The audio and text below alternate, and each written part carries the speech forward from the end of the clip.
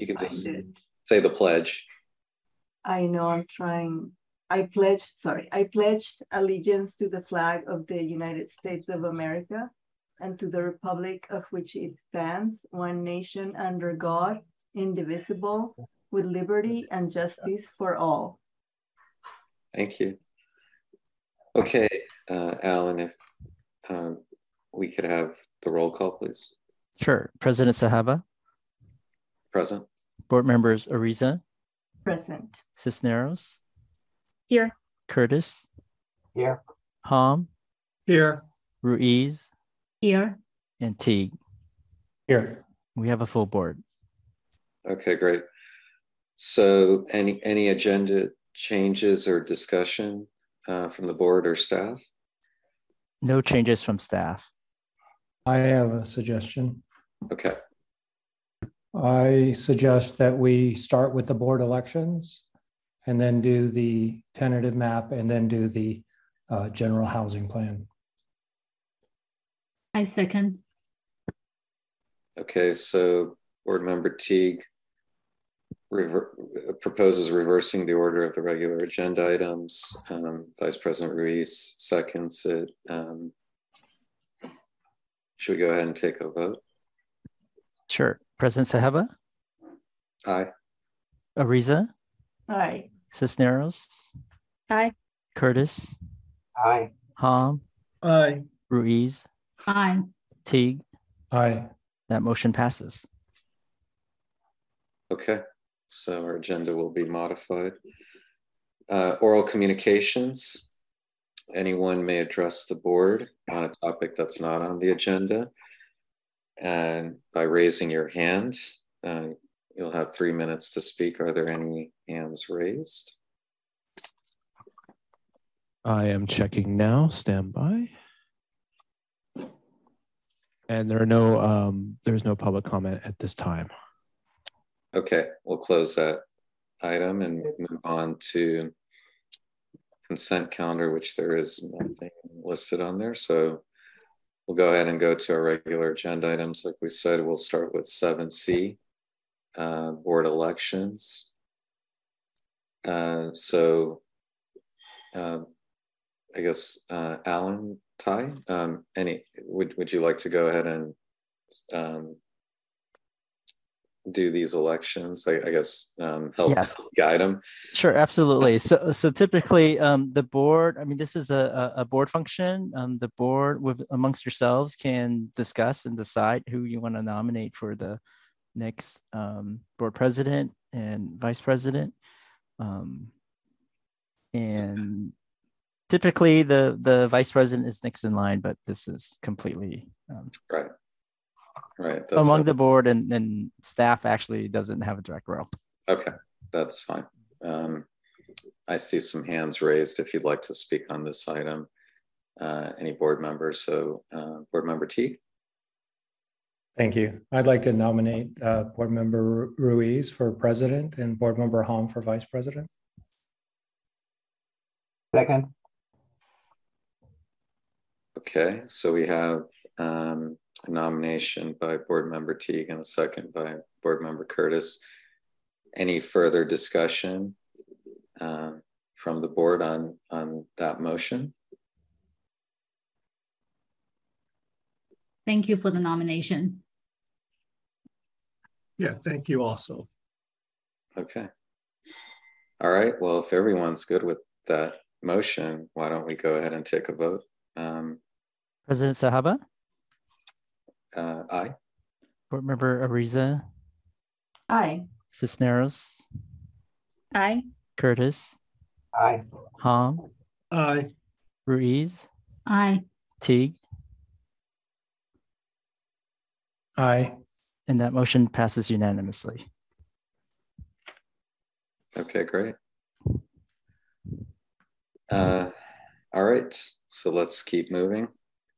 Next item up is 7B, and this is for a tentative map application by the City of Alameda on the Oakland Inner Harbor Tidal Canal. And should we, do we have a presentation? questions? Board Member Sahaba, I'll take that presentation. This is Andrew Thomas, Planning, Building, and Transportation Director.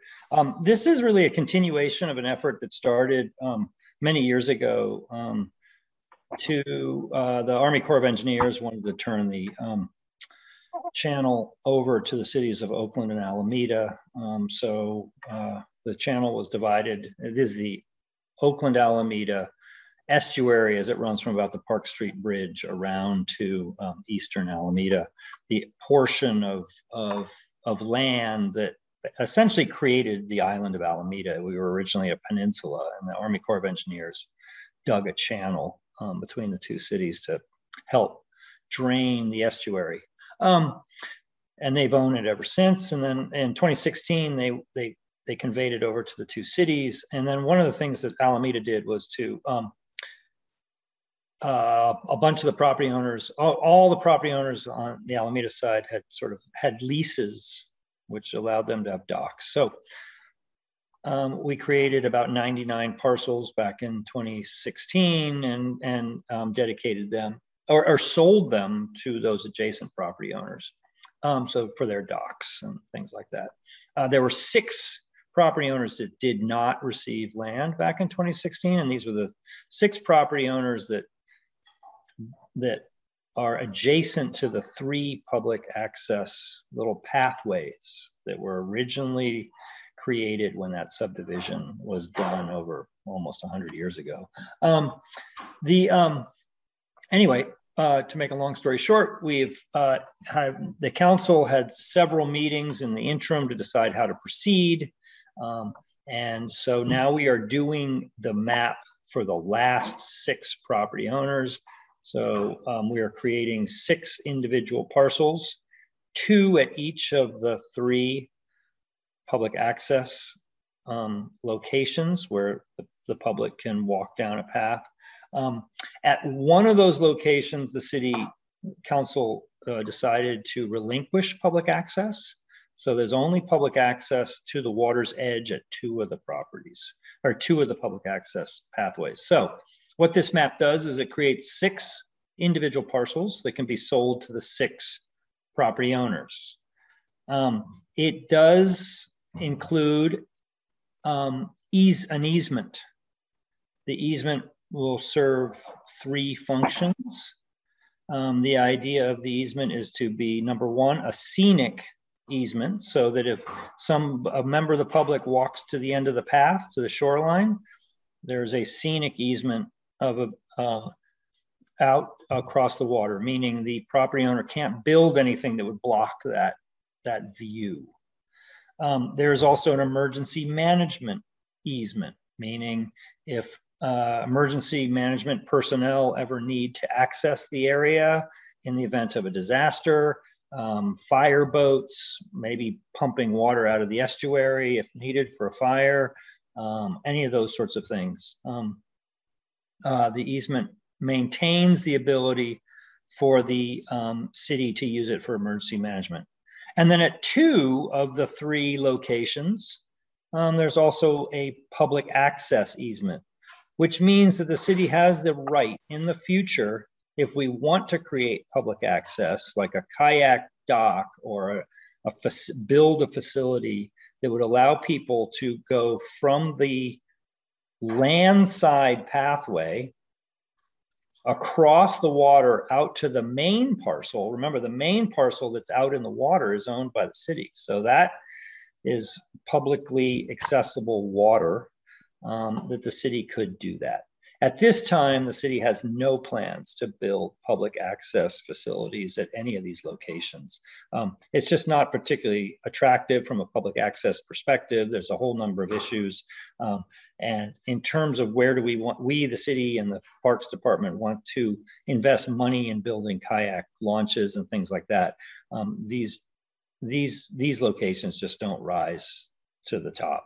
There are lots of other places where the city is planning to build public access. But this easement does reserve the right for some future council to make that decision. Now, there is the one location where this city council decided to relinquish the public access easement along the land side. So for that reason, at that third location, there is not a public access easement over the water, because if the public can't get to the water's edge, there's really no need for the public access easement over the water. So staff is recommending approval of this tentative map. The planning board's role on a tentative map is to make a recommendation to the city council. So we will take your recommendation to the council probably in November. I'm available to answer any questions. Yeah, please raise your hand if there are any questions from the board, and then we'll open it up for public questions and comments. Vice President Parise. Director Thomas, thank you for the presentation. And you did mention that this view easement, the scenic easement, also preserve the rights for future city councils to construct recreational or other docks for public use. And I noticed that there's already some of the easement have existing docks, private owned structures on them already. So what's going to happen to them? So we're working on the easement language now with the property owners, but the idea is this. There might be encroachments into the easement today in a couple of locations that the property owner can, that they can continue to use the dock that encroaches into the easement. They can continue to maintain that dock. In the event that a future city council decides that they want to build a public access, essentially it would be a floating dock. Mm-hmm. And in the event that that future council wants to make, expend those resources to do that, the idea is that the city would pay, for the, and would pay for the removal of any dock that was in the way, mm-hmm. and also pay for the reconstruction of any dock necessary. I mean, the issue is not so much the floating dock, mm-hmm. but when there's a piling that's in the easement. I mean, if you take out the piling, the floating dock floats away. So basically the idea is if you're going to take out a piling, if the city, a future city council is going to take out a piling, then a future city council should also plan to fund the replacement of that piling outside of the easement so that the property owner can still have a viable dock. Okay, thank you. Board Member Curtis. Thank you. I was lucky enough to be on this board in 2016 when the other parcels were done. And I asked the question, then I'll ask the question now. When the land was deeded over to the city of Alameda from the Corps of Engineers, when the property owners bought the land in front of their dock, did they also buy the obligation to maintain the riprap that's there and maintain that shoreline? Yes. And my concern is that there's a liability that goes with this, that the property owner, if they don't, number one, what happens if they don't buy the land? And number two, if they do they have the obligation to maintain that shoreline? Yes, the shoreline is part of the property. So when you buy the submerged parcel, you're essentially buying the submerged parcel, and now you own the wall between the submerged parcel and the upland parcel, which is where your house is. So yes, the property owner is taking on responsibility for the seawall. I imagine that even if they didn't buy it then, if there was any erosion on the bank, that the city or the owner would come in there and fix it, and then the property owner would be assessed for the damage or the repair of that? Well, I think, in the old days before this had happened, there may have been some debate, like whose responsibility is the seawall? Is it the Army Corps of Engineers? Is it the property owner? Who's responsible? I don't know of any issues or any instances where this came up, but in the future, with these maps being approved and these parcels being sold, if you own a parcel on Fernside and you own the submerged parcel, off the back of your property, you now own that seawall as well. So that seawall is now your responsibility. Good, thank you. And so far, every property owner, every residential property owner has purchased the property. they all want to own their docks. You know, prior to the 2016 subdivision, every single property owner was essentially, their dock was on a lease. And there was no guarantee that the lease wouldn't be terminated. Now they will own their submerged parcels. Good point. Okay, any other board members have questions? So Andrew, I just had a question, which was, are there any other regional agencies that need to review shoreline access that would be impacted by these decisions? Yeah, Bay Conservation Development Commission, BCDC. Yep, we have been in communication with them. They are aware of all of this, and we've been working with them since 2016 on this. Okay. So, you know, these last 6 parcels were part of the original plan. I mean, we sort of did the whole thing. All the heavy lifting was done in 2016. We created 100 parcels and sold 99 of them. We kind of, in 2016, we all, the planning board, the council, staff, we all got a little bit unclear with what we should do with these 6 because of these public access points. So over the last few years, the city staff and the city council have been working with those 6 property owners, and what you're really seeing is kind of the result of those conversations. So this is the final 6 of the 105 or so parcels that we originally intended to create. Okay, so BCDC's been kept in the loop. Oh yeah, they're fully aware of all of this and have been involved throughout. Got it. Okay, that's helpful. Okay, so we'll now open it up for public comment or questions. If you'd like to speak on this item, please raise your hand and you'll be called upon. Do we have anyone who would like to speak on this? Not yet. And it looks like there's no one doing so. So no public comment at this time. Okay, we'll close the public comment for this agenda item and open it up for board discussion and motions. Any board members want to make a motion or have any discussion on this?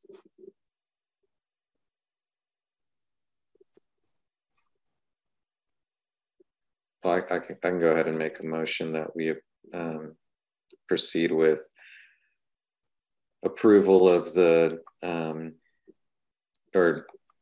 the draft resolution that's been put in front of us for moving this agenda item forward.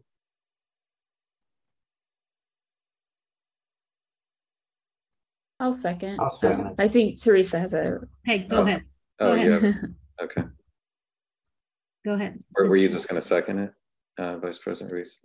Yeah, but go ahead. Okay. So we have a second from Board Member Cisneros. Any other discussion, or should we go ahead and take a vote? Okay, it looks like no one else is raising their hand. All right. Alan, if you want to take a vote. Remember Riza? Aye. Curtis? Aye. Cisneros?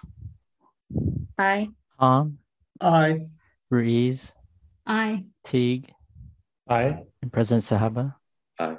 And that motion passes unanimously. Okay, great. Okay, now we'll move to agenda item 7A. This is the public hearing to consider a resolution recommending that the City Council approve the general plan housing element and zoning amendments to meet the RHNA goals for the period of 2023 through 2031. Does staff have a presentation? Yeah, I'll take this one as well. President Sahaba, this is Andrew Thomas, Planning, Building, and Transportation Director. We're pretty excited to be presenting this draft resolution to the Planning Board tonight. It's been 2 years of work with the Planning Board. The Planning Board has done an amazing job. I think we counted something like 17 public workshops that you've held over the last 2 years, working on the housing element and the accompanying zoning amendments. So we believe it's time and it's appropriate that the planning board move this draft housing element and the zoning amendments up to council. You have done your job.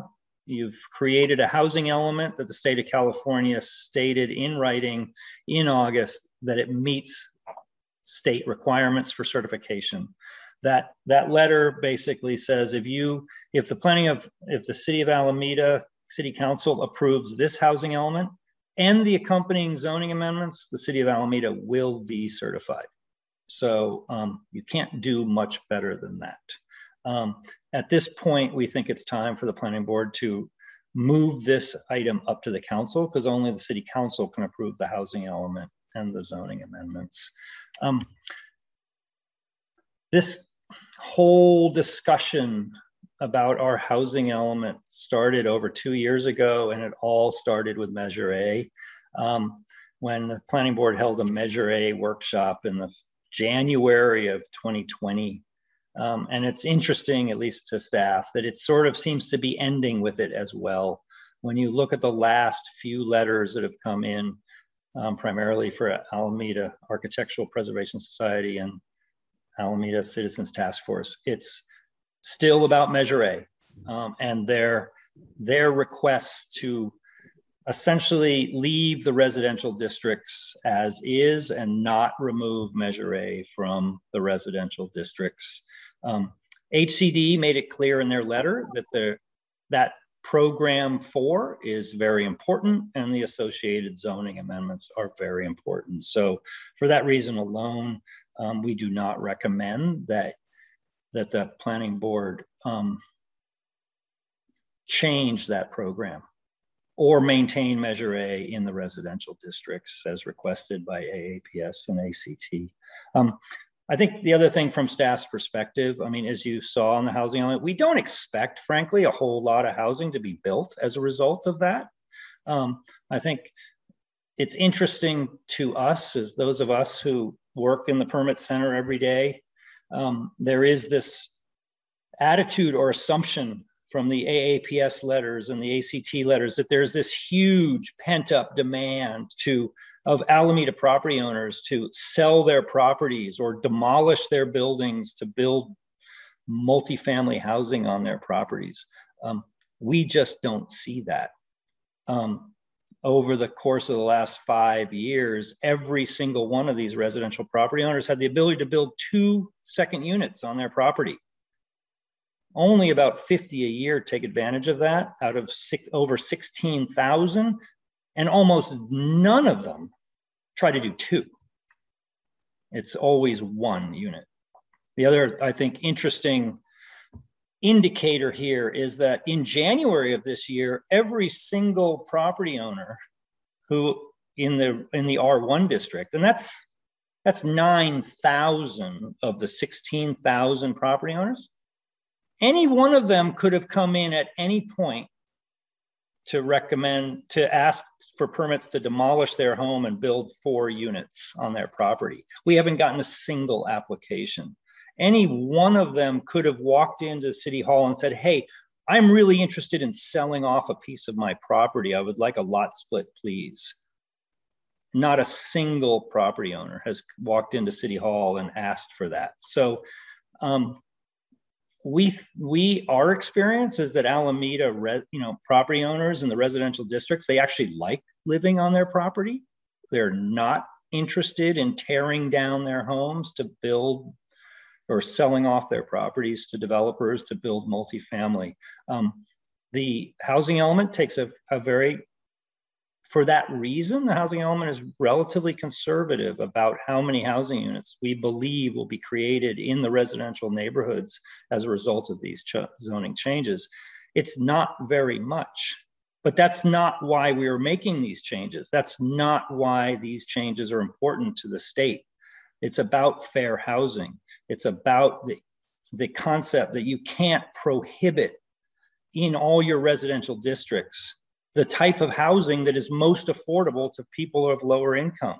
That's the issue. It's a fair housing issue, and that's why Program 4 is important to the state of California, why we think it's important to the city of Alameda, and why we're recommending that this housing element be recommended to the city council. City staff is absolutely ready to recommend this housing element with the changes we outlined in the staff report to the city council. We hope the planning board will join us in recommending it to the city council. Myself and Alan Ty, we're both here to answer any questions you have about the draft housing element and the associated zoning amendments.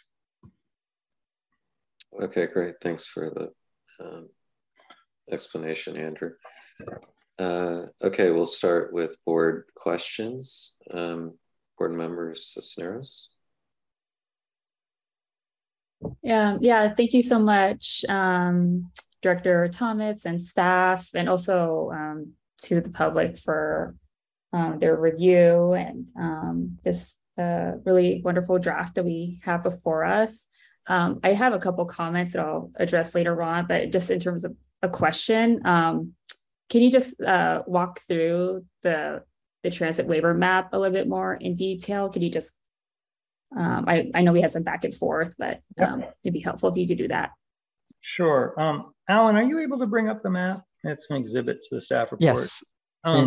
Yeah, just 1 second. Yeah, so we have a provision, our transit overlay, or which is in part of Program 4.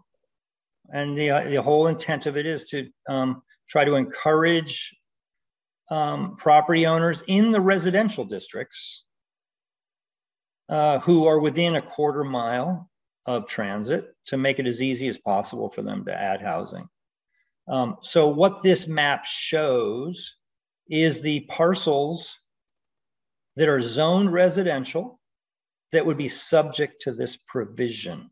And the provision is modeled on a number of state laws that create incentives or waivers for development of housing near transit. I mean, this is a concept that is well established in state law, in all of our regional plans, in our climate action plan, in our general plan, that we want, if we're going to build more housing, we want it to be as close as possible to transit. So this provision is designed to really recognize and make it as easy as possible for people in residential districts who are within a quarter mile to add housing on their property if they like.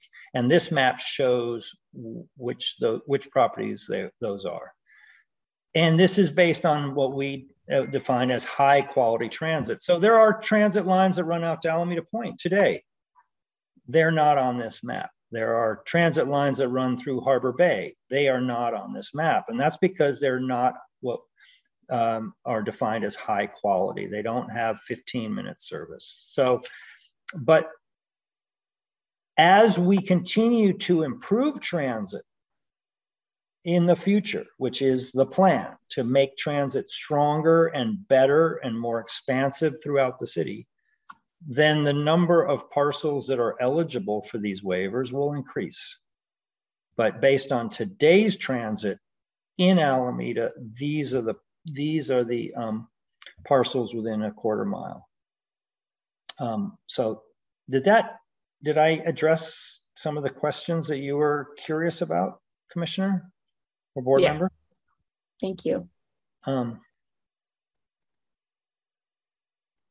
Okay, thanks, Andrew. Board member T. Thank you.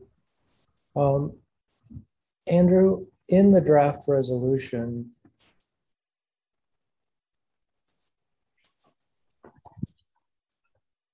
can we separate the zoning text amendments from the housing element? Yes, you can. You could, the board, if you like, you can do this in 2 separate votes. Okay. You could vote on the housing element and then you could vote on the zoning text amendments.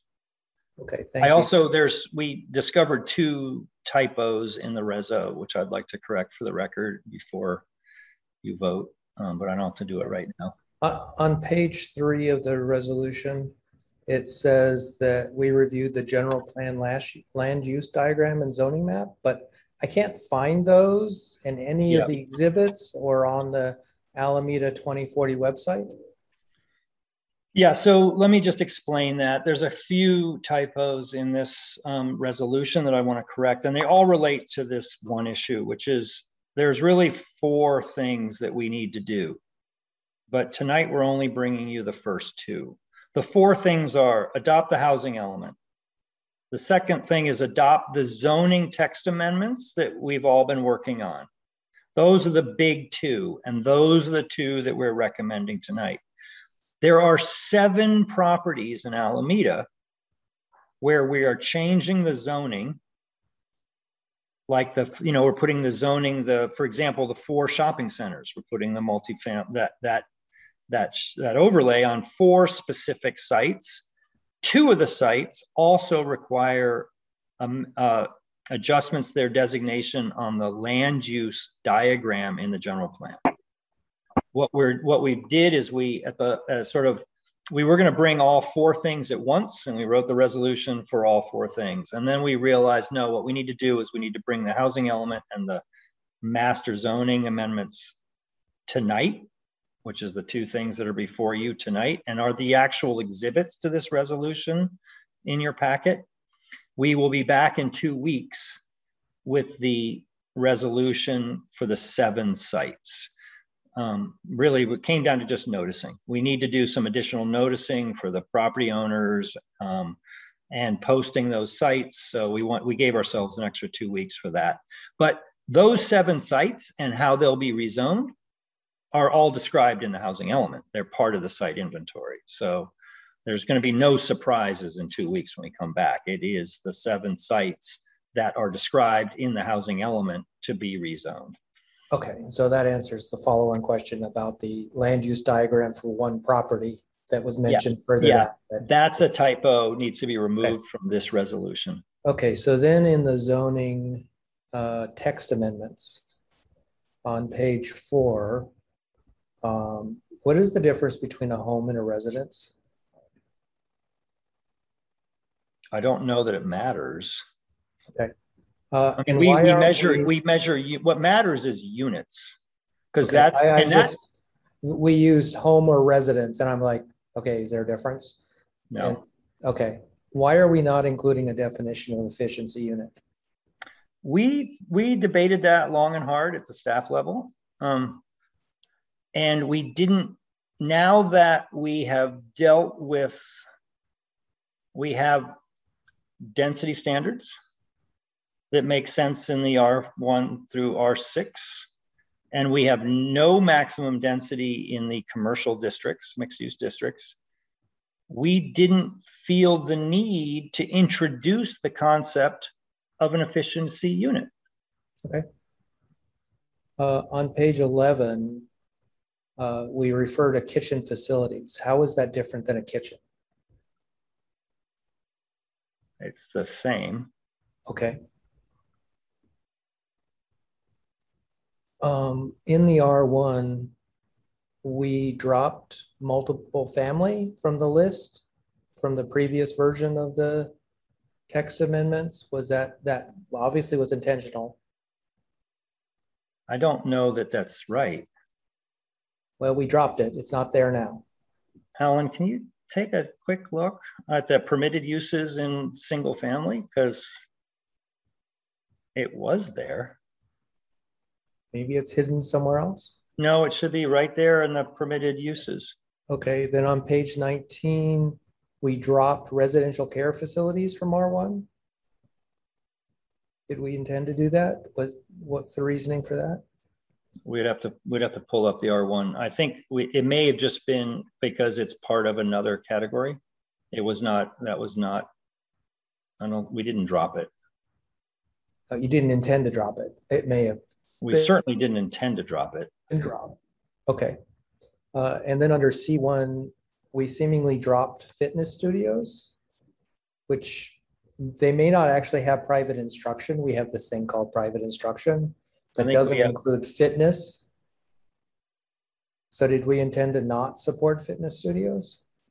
I think we've got them blended under a larger category that includes fitness studios. Yeah, Well, it was I believe replaced these are by- cleanup edits. Let me pull up the document. I kind of frozen here on my screen. Bear with me for just a second.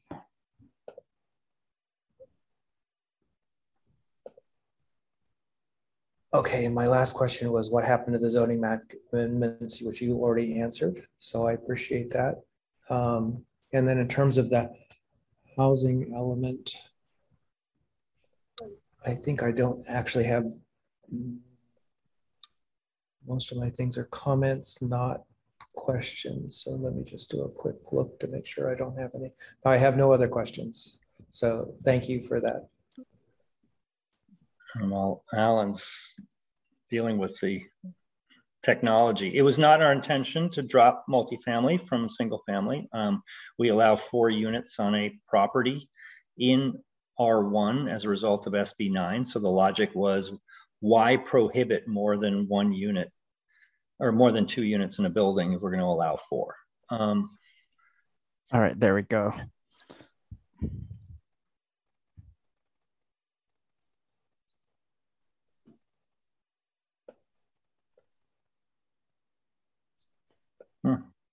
It used to be listed on line number 2. Yeah, I don't know where it went.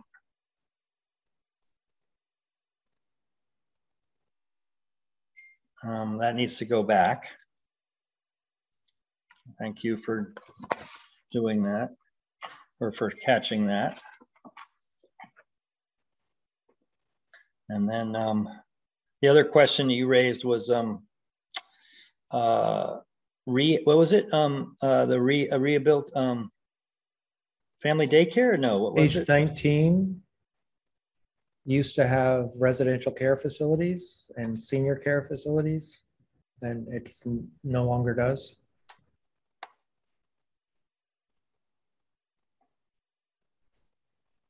As conditional use.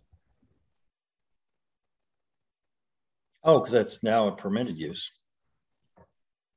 Is it? Well, I mean, this was something that we went back and forth with. Excellent, HCD thank on. you. Thank you, that clarified that. Yeah. Yeah, number 9, residential care facilities. Awesome.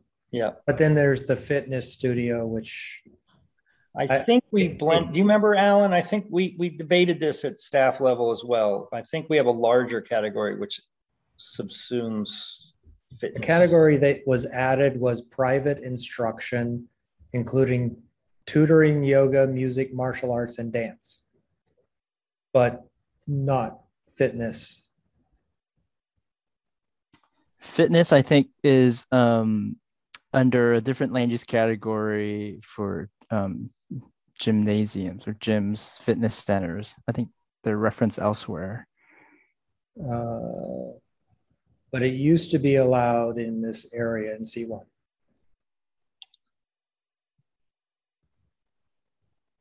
Let's go to the C1. Yeah, you're almost there, Alan. Page 40.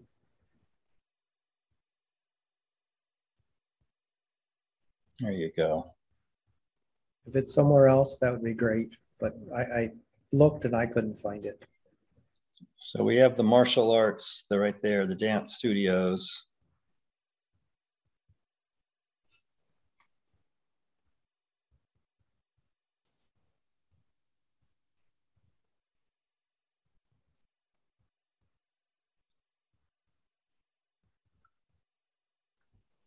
Fitness studios, if it appeared under uses permitted, it probably was one of the iterations. And so I think our intent is that we're wrapping it under the private instruction category. And if we can certainly add fitness to that list. I mean, that was the intent. These things from a land use perspective are all the same. You know, people coming to a facility. Wait, health, no. Can you just take us down to the use permit section? Let me just see if there's, oh. Yeah, it's not down here. No, you're past it now. Yeah, and I don't believe it was part of the C1 to begin with. So, Commissioner Teague, do you remember it being in the C1? It was in the previous iteration of this document. We have, I think we can certainly add those words to that list of permitted uses, which has the yoga studios, can you just scroll up, Alan? Yeah. And I think also the thinking is that fitness studios, if they are kind of the small fitness studios where the focus is really on kind of personal training, like a yoga studio, that those would fall under the category of a private instruction. But if you're 24-hour fitness, your large gym centers, we're not, the idea is that we're not allowing those uses in the C1. I mean, this is sort of neighborhoods serving small, kind of your local corner studio versus a 24-hour fitness type facility.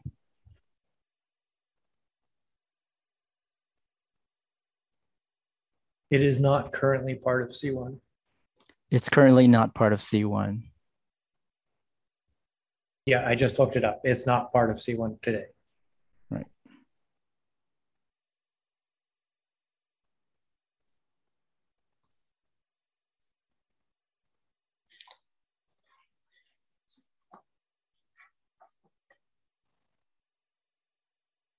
Those are all my questions. Okay, thank you. Board Member Hahn?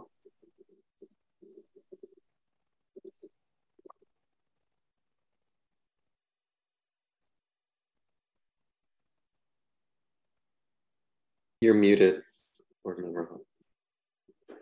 Okay, sorry, I thought I unmuted myself. It didn't work. What was I saying? Oh, I know this is Q&A, but I just wanted to first acknowledge all the staff hard work on this over the last 2 years or so, and also fellow board members and members of the public that contributed to where we are today. I mean, many of these issues we've covered several times before. So I think the staff kind of summarized the position pretty well in the latest staff report. Just have a couple of questions, and some of these questions are prompted by some of the feedback I got.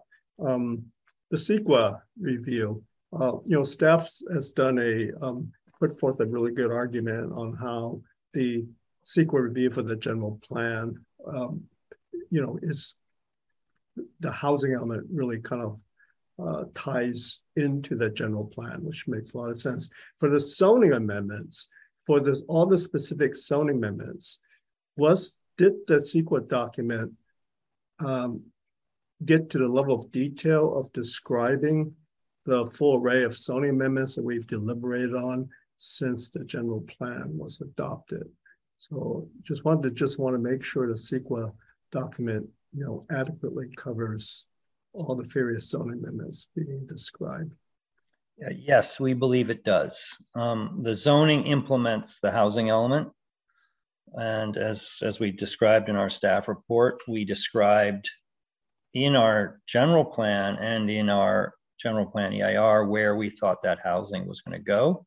Mm-hmm. I think we provided some examples for, in the staff report of specific policies that we adopted and cleared through CEQA and that general plan EIR, as to which are now implemented by this zoning. So we're feeling very comfortable and confident that we have a very good CEQA document that fully anticipated where the housing was going to go, the kinds of zoning that we would be adopting, mm-hmm. For example, unlimited density in residential building, in existing buildings, shopping centers. We knew the RHNA when we did the EIR. We knew where we were. I mean, those of you who've been on the planning board for the last 4 or 5 years and went through the whole general plan process with us, the update of the general plan. I mean, when I think back on those 3 years, I think it was pretty much almost entirely about housing. That's what we talked about as a community. Where are we going to put housing? What kind of housing? I mean, the Measure A conversation went throughout the general plan as well. So we're feeling very comfortable with our EIR, and we think it's adequate. Okay. No, that's fine. That's just what I wanted to hear. Just a couple of questions on the transit waiver map. The quarter-mile radius to be included when you're a kind of edge parcel.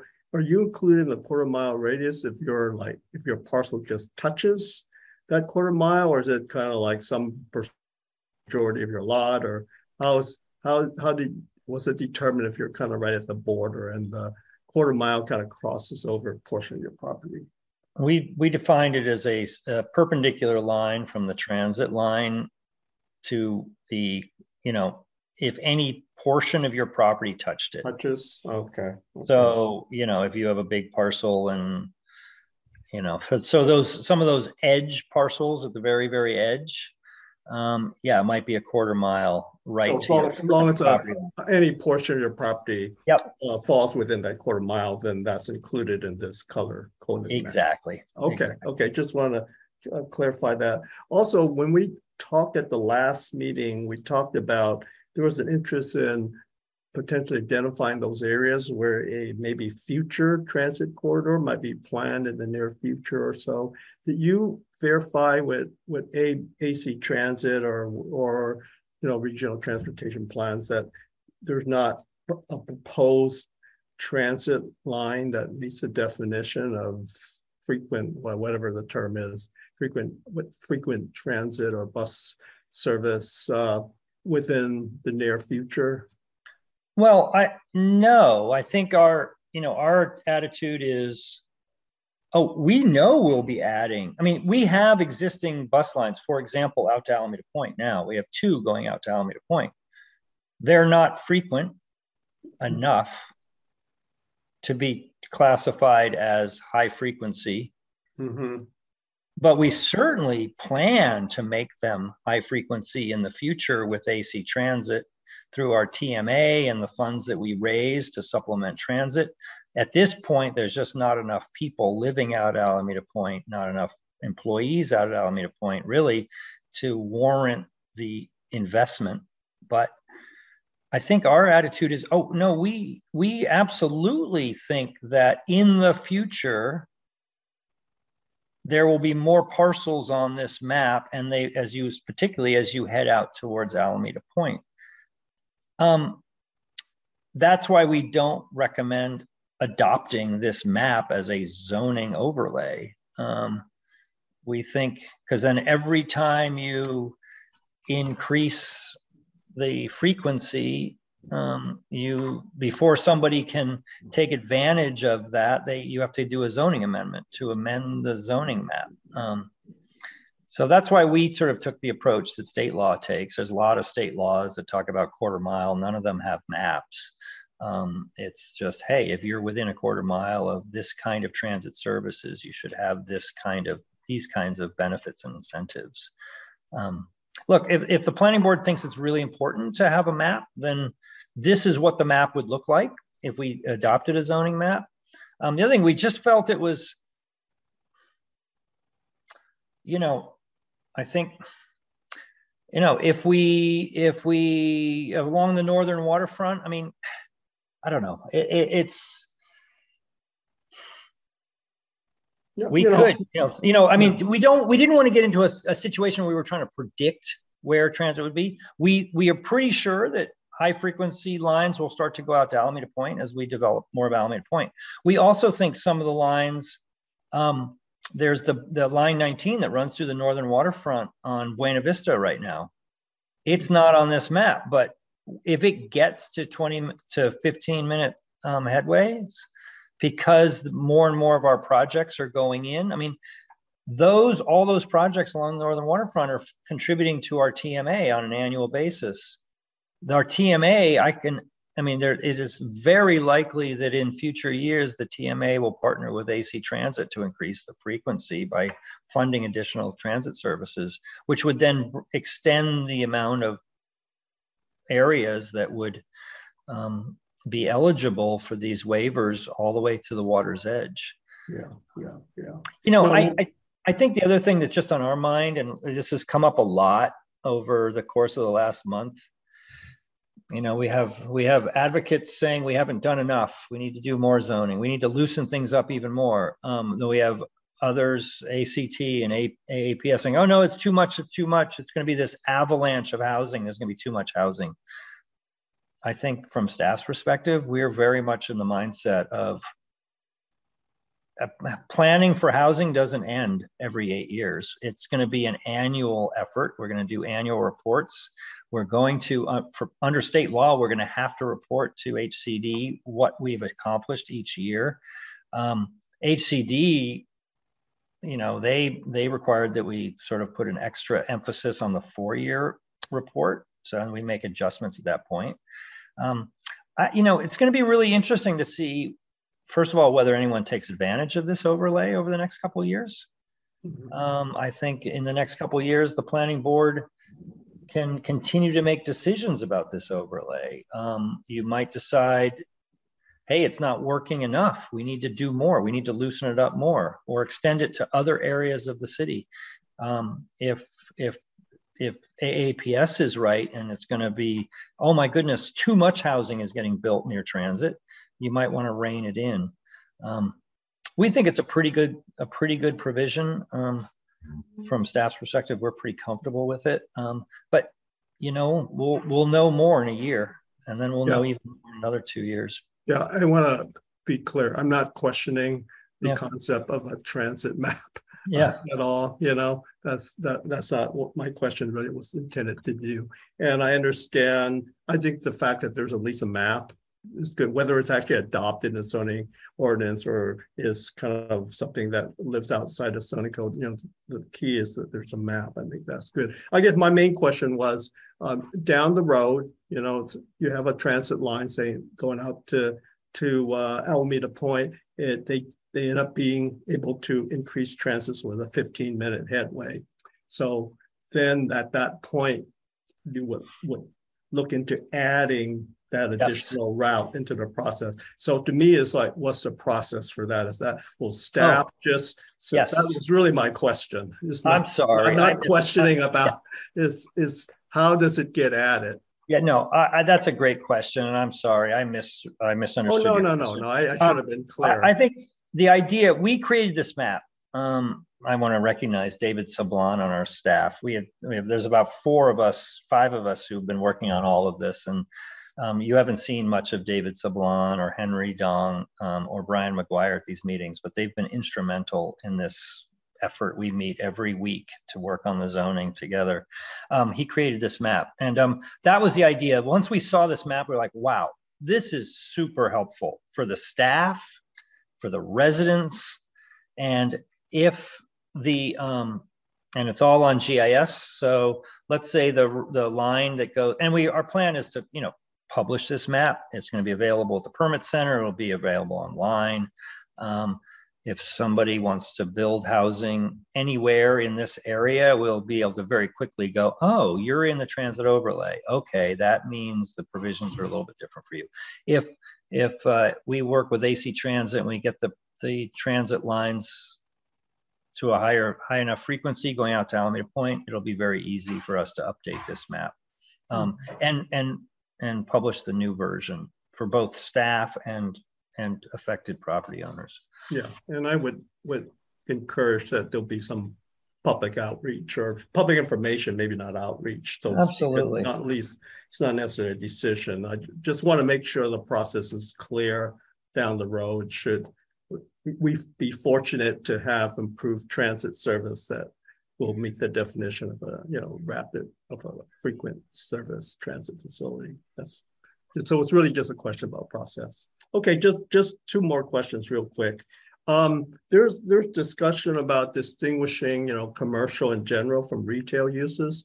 It seems to me that in your zoning ordinance, in certain areas, there are distinguishing definitions of what, commercial, especially with ground floor.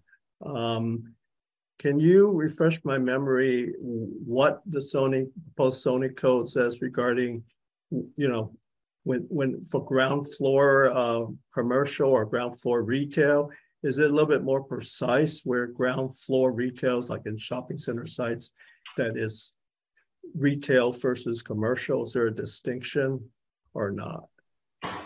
Alan, do you want to take that one, or you deal with Yeah, this? I think if I want, basis? if I understand Board Member Ham's question, I think in the shopping center overlay, what we're trying to do is hone in on the fact that we prefer retail type services over other types of General office commercial or other types of commercial. I mean, and kind of the example we had discussed is we wouldn't want a developer coming in at South Shore, for example, build an office building for R&D and say, hey, that qualifies to satisfy the commercial component. We want it actually neighborhood serving retail. So that's the distinction we're trying to make with specifically in the shopping center overlay. Okay, so the overlay district makes that distinction. Yes. Okay, because I know that what seems to be one of the key questions that got raised, the distinction between commercial and retail. And I do seem to recall in our past discussions, there was this emphasis on ground floor retail in those mixed use districts. And this continues a policy direction that the city has had for a very long time on places like Park Street and Webster Street and even South Shore Shopping Center, which is, you know, if you want to put a retail use on the ground floor, that sort of prime ground floor space, which is where we want our, retail is permitted. If somebody today, and for the last 30 years, if somebody wanted to put an office on the ground floor on Park Street or Webster Street, they were required to go through the use permit process. And the findings for that use permit was typically, hey, this is, if you can make the finding it's not prime retail space, then okay, it's okay.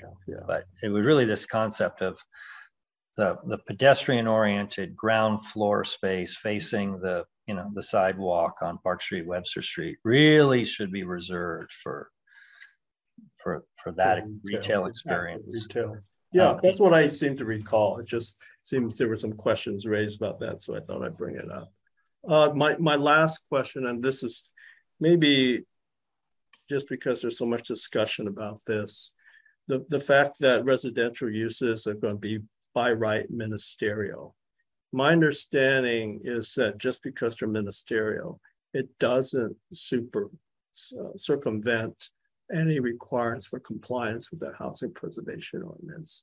That's right. Is that correct? So that even if you have a by right project, if that by right project involves demolishing a historic structure on the site, is still subject to that ordinance. So in a way, the project itself is ministerial, but not the removal of the historic structure. It seems to be a point that needs to be maybe clarified. Yeah, that's correct. That you are absolutely right. I thank you for making that statement, that question. I just had a conversation with Chris Buckley about that today on the phone. And I think this is the way to think about it. Residential has been by right in the residential districts for 30 years. What we're saying, what's different now is we're saying it's not just single family that's by right. It's if you have 3 units in a building, that's by right as well. That doesn't mean that, and I think there's a couple things. If you're going to demolish a historic building, then our city requires a certificate of approval. That's a discretionary permit. That is not by right. And we are not changing that ordinance, which is what you said. And I just, for the record, want to make that super clear. There's other things too. If you need a subdivision map, that's subject to the Subdivision Map Act. That's not by right either. Like just because you're saying, oh, I'm doing housing, I should be by right. I should not have to have any public hearings. I shouldn't have to do CEQA. Well, if you're asking for a parcel map, you're not by right anymore. You're going through the discretionary process. So there are lots of things like that that might get triggered if you are requesting those kinds of permissions, those kinds of entitlements, demolishing a historic building, creating a subdivision map, things like that. You're still going to be going through a discretionary approval process. Yeah. Well, and we're still recommending, we're still requiring design review. So, state law has made some design review for things like supportive housing, ministerial, meaning there's no planning board review. It has to be done by staff over the counter. But Most Yeah. projects will still be coming to the planning board for design review. Yeah. And objective design standards doesn't Exactly. eliminate design review. Okay, that's great. Thanks for answering my questions. That's all I have. Thanks, Board Member Carrizo. Thank you. Yeah, I just have a few questions, just kind of to understand. It was great to see the map for the transit corridor. I think for me, I really need to visualize the area. So, for example, C1 and C2, is there a way to see that in a map somewhere? We actually can. These maps are amazing. So the C1s and the C1s are literally. Is it all the residential? They're mostly within the residential area. And you can see, I don't know if Alan can pull it up again, but if you zoom into that map really closely, we can show you some examples of where, the C1 and the Park Street and Webster Street are not on that map, even though they're actually embedded in that area, because the transit overlay only applies to residential districts. So if you're in in other words, the C1 and C2 are correlated with the transit overlay map. Can you pull up the transit overlay map? Yes, sorry, just Alan? Technical difficulties. I know. Again. Just Thank you. I have too many windows open, so it's kind of okay. Here we go. Sorry about that. Thank you, Alan. Mm-hmm. So let me just and then can you just zoom in a little bit, Alan? Is that possible? Yes. To like some of those C1 white areas. So you see these white squares that are Alan's pointing out some. Those are areas that are zoned C1. They're the neighborhood commercial areas. So we have in the zoning amendments, we are amending the C1. Board member Teague was asking questions about the fitness centers. So we have made multifamily permitted by right in the C1s. We have established the height limits in the C1s. So they have their own regulations and they're not related to this this map. The C2 is basically the shopping centers. So South Shore Shopping Center at the base of Park Street and Webster Street in the zoning amendments, we've established. So the South Shore Shopping Center is not shown in this map because we created the shopping center overlay district, which says multifamily is permitted by right, establishes minimum densities, overall density that's allowed, and same with Park Street and Webster Street. So this map, if we were to map all the areas that are affected by this zoning and by all the zoning amendments, it would literally cover the entire city. This map is showing is just the effect of one provision. And that provision says if you are a residentially zoned parcel, meaning your R1 or R2 or R3 or R4 or R5, and you are within a quarter mile of high quality transit, then we are going to, you still have, everybody gets a height limit of 40 feet at minimum. Many of these zones, not many, the R5, the R6 already have height limits above 40 feet. That's the dark red. So that doesn't raise their height limits. It's just the R1, R2, and R3 that have height limits less than 40 feet. And you don't have a density standard. So you can build as many units as you want in your house or on your property, as long as you meet the setbacks and the height limits. Right.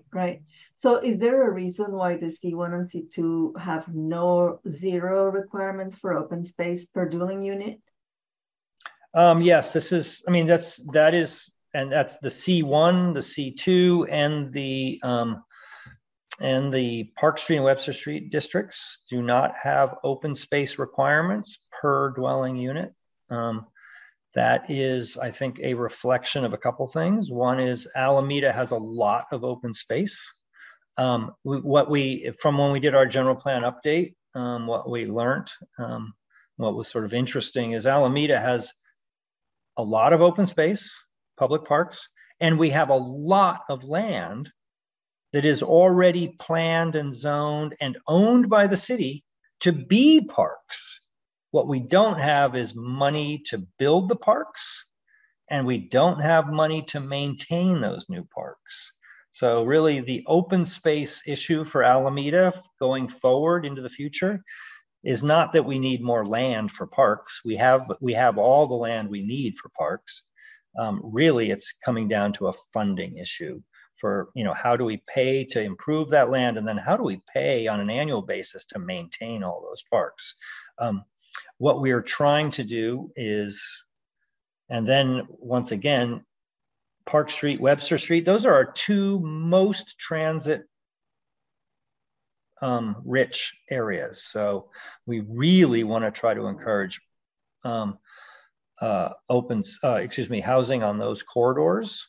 Mm-hmm. And they have never had open space requirements for residential. So we didn't introduce new ones. Got it. I guess my other question is whether you can identify Site 15 anywhere in any map. There's reference to Site 15, but although I understand where it's located, it's not easy to see it in a map either. So in the inventory, which is in the housing element. Right, the E1, figure E1. There's I'm looking at table E2. And Site 15 is comprised of basically 5 sites, 15A, B, C, D, and E. C, D, and E have addresses associated. Those are specific properties when there's addresses associated with them. One on Clement, one on Mariner Square Drive, and then 400 Park Street. The other two, 15A, are accessory dwelling units. So those are just spread all through the neighborhoods. And the way that under state law, the way we project how many units will happen is based on past performance. And then 15B is a projection of how many housing units will occur in addition to accessory dwelling units, also in all those residential districts. So the residential districts are the R1 through R6. Those are the 16, there's over 16,000 of those parcels. But there is no prediction as to, which property owners will add housing on their individual units, on their individual properties. But the total anticipated is 160 in 8 years. So it's a very, very conservative estimate of how many property owners. I mean, basically, we're talking about 16,000 residential property owners, and over 8 years, we are projecting that those 16,000 property owners will build approximately 560 units over 8 years. Yeah. Okay. So Board member Ariza, did you want to know where the locations were? I think that was part of it. I understand it. It's just I understand where they are from the description, but when you go to the map where the sites inventory, you don't understand. So maybe if you added a table that explains the sites 15 A, B, C, and D to the sites inventory map, then it would be clear when you're looking at the map that 15 A, B, C, D are something else, that it's kind of like an overlay of the map, right? But and then another question on the housing site map on that figure E1. I don't know if it's a mistake that the park area zone has a number 4. Shouldn't it be number 13? You're looking at figure 1 on figure E1, and this yes, I'm looking at it.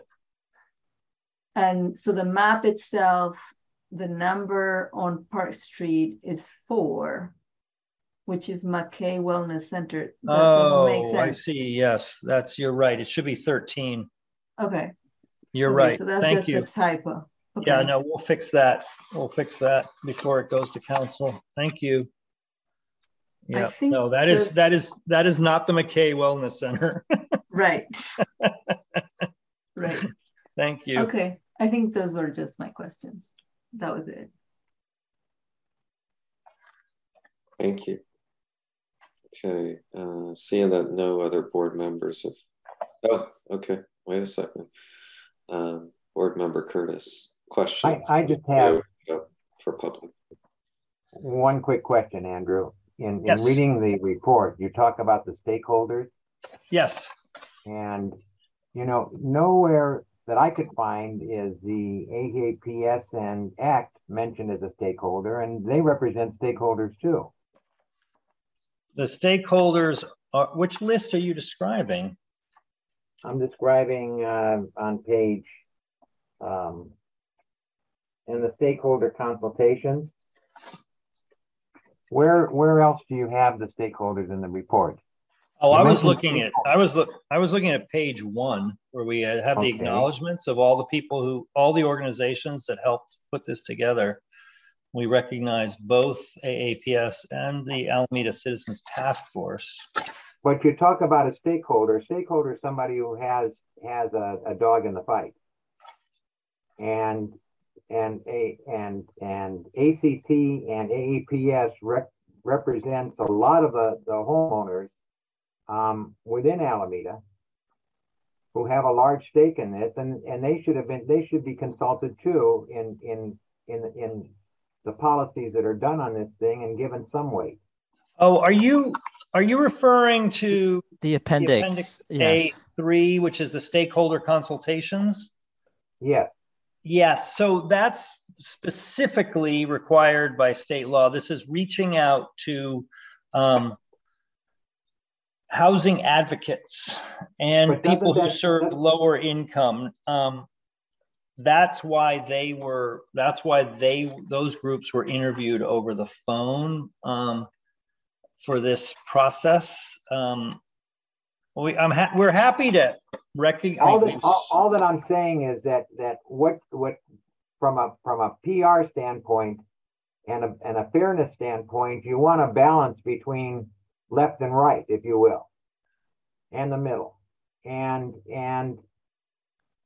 I've gotten several calls about not having any representation of the older homeowners, not NIMBYs necessarily, but older homeowners. Being an old guy myself, I know a lot of old people, and I get beat up from time to time.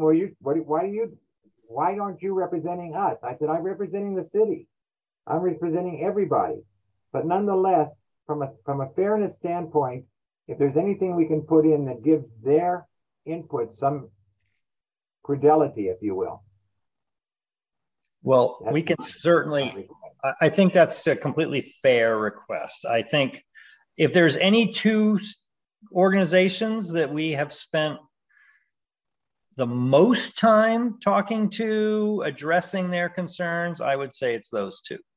Now, we haven't always agreed, that's for sure. And I think that's been the frustration for AAPS and ACT. And it's really come down to this issue of Measure A. I mean, that's been the issue, and they have consistently worked to try to preserve some of Measure A, and that's been the rub, because from the state's perspective, as they said in their several letters, Measure A is fundamentally contrary to fair housing. So it's been a difficult 2 years to be, I think, for all of us, but we should certainly recognize, and if we haven't done enough, we certainly should, because I think, even though, this is just me speaking personally, there's been a ton of things we haven't agreed on, but their criticisms and their review have made this document stronger and better, because they have done a really good job of constantly, they've been at every single meeting. They have commented on every single draft. And I think as a result, we have a better housing element. Well, you know, and also the guys from YIMBYs, they've come out with some great comments too in terms of the letters that they've written. I mean, all of this stuff has contributed to a very fine report. And all I'm trying to say is that give credit to both sides, because both sides have made an incredible contribution to this report. I would agree 100%. And that's what we tried to do in the acknowledgements on page 1, is list all those organizations, and both AAPS and ACT are listed there with YIMBY and everyone else.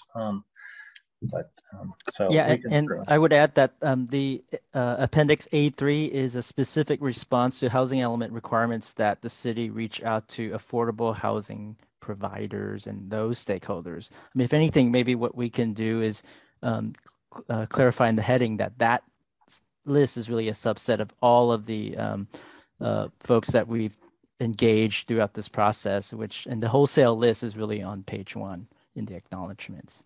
That would be perfect. That's a great suggestion, Alan. Thank you, Alan. Thank you. I'm taking too much time, but thank you.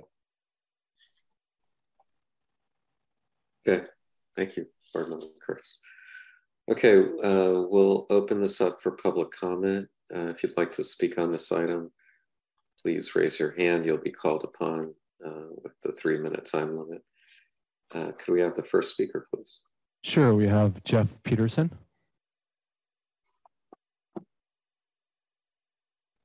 Hello, my name is Jeff Peterson. I'm a homeowner in Alameda, and I'm here tonight on behalf of Save Alameda Recreation. Our organization is dedicated to preserving outdoor recreation space in Alameda. We are in favor of the housing element in its current form, since none of the housing that is being proposed will displace land that is currently being used for outdoor recreation. As Alameda adds thousands of residents in the coming years due to the additional housing in the housing element, the need to preserve outdoor recreation space becomes even more vital. This applies to land that is currently zoned for public recreation and commercial recreation. Land that is zoned currently for commercial recreation.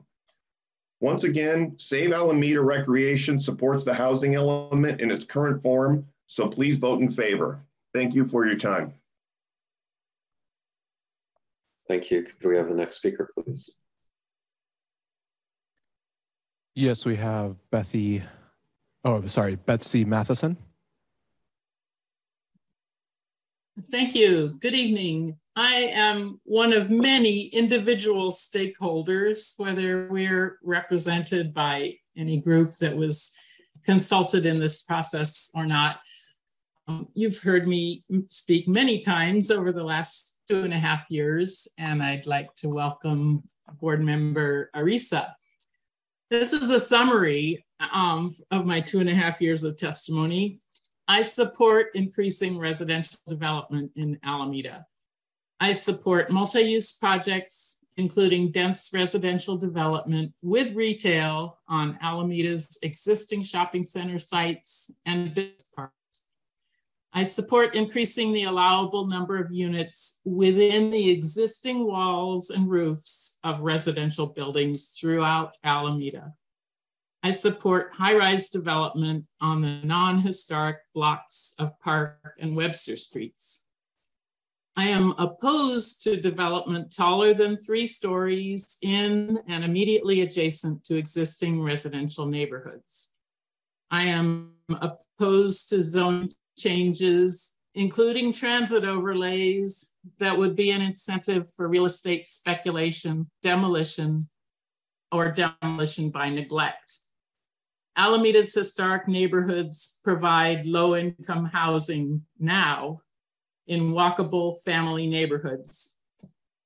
We can add more affordable units in existing buildings, as was being done before Measure A. I do not want to lose our existing affordable housing or our walkable neighborhoods to market rate development, and I don't want to overshadow existing buildings with isolated high-rise buildings constructed by occasional developers who take advantage of aspirational upzoning, such as along the transit corridors. But thank you for your hard work on this important project. And I look forward to hearing your discussion and vote and hearing City Council's discussion and vote. Thank you. Next speaker, please.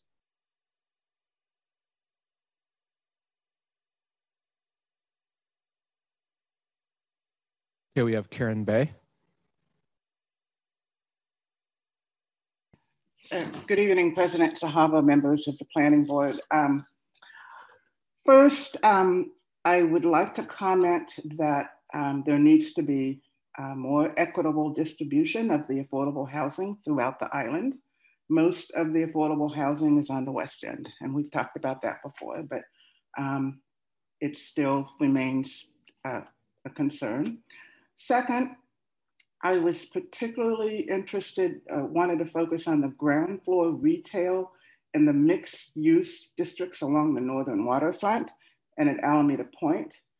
I'm concerned that the new proposed zoning code combines retail and commercial as one use, thereby putting at risk the already approved ground floor retail and converting them to other commercial uses. I mentioned in my written comments about the approved estuary water lunchtime shuttle that will be taking Marina Village business employees to Jack London Square. And at the same time, possibly converting previously approved retail to other commercial uses. Second, so I want to recommend splitting out the retail from the commercial in the mixed use zoning districts, Northern Waterfront and Alameda Point, allowing restaurants, cafes, and coffee shops as a permitted use at the Marina Village Business Park, and monitoring previously approved mixed use projects to make sure that we get the retail that was already approved, and consider requiring a percentage of ground floor retail in new mixed use projects going forward. Finally, I want to have you consider changing the heavy industrial zoning use in the Alameda Point E4 subdistrict from a permitted use to a conditional use. This will allow for project review before any final approvals are made or given for heavy industrial uses. This is also a requirement in the North Park Street District as well. Thank you very much. Thank you. Next speaker, please. Drew Dara Abrams.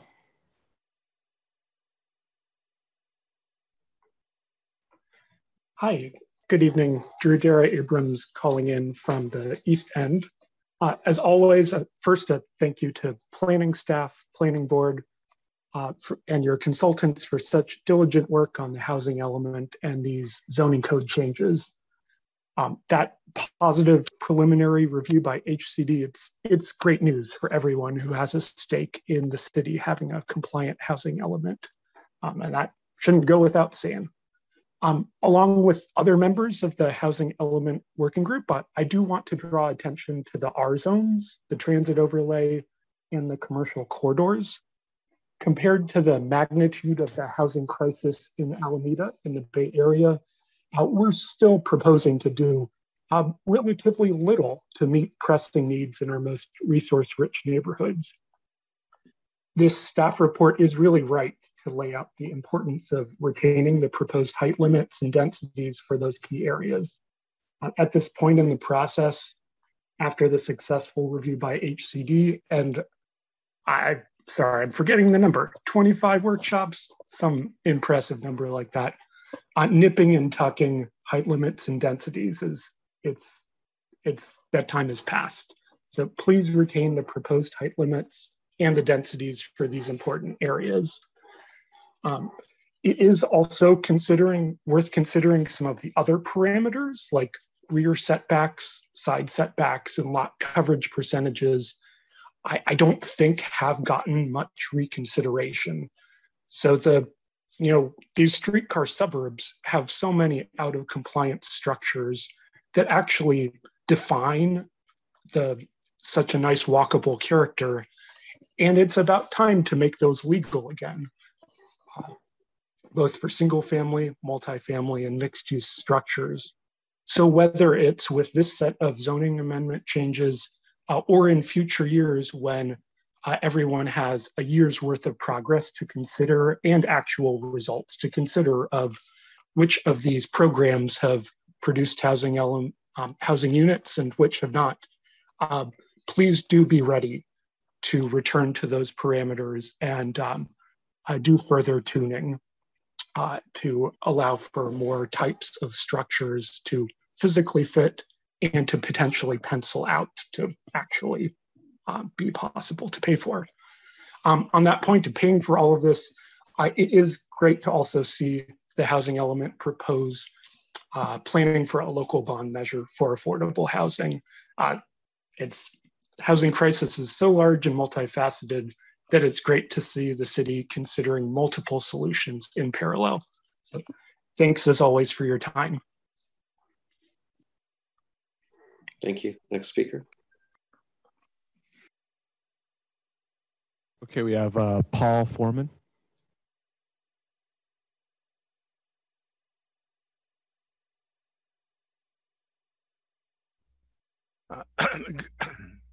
Good evening.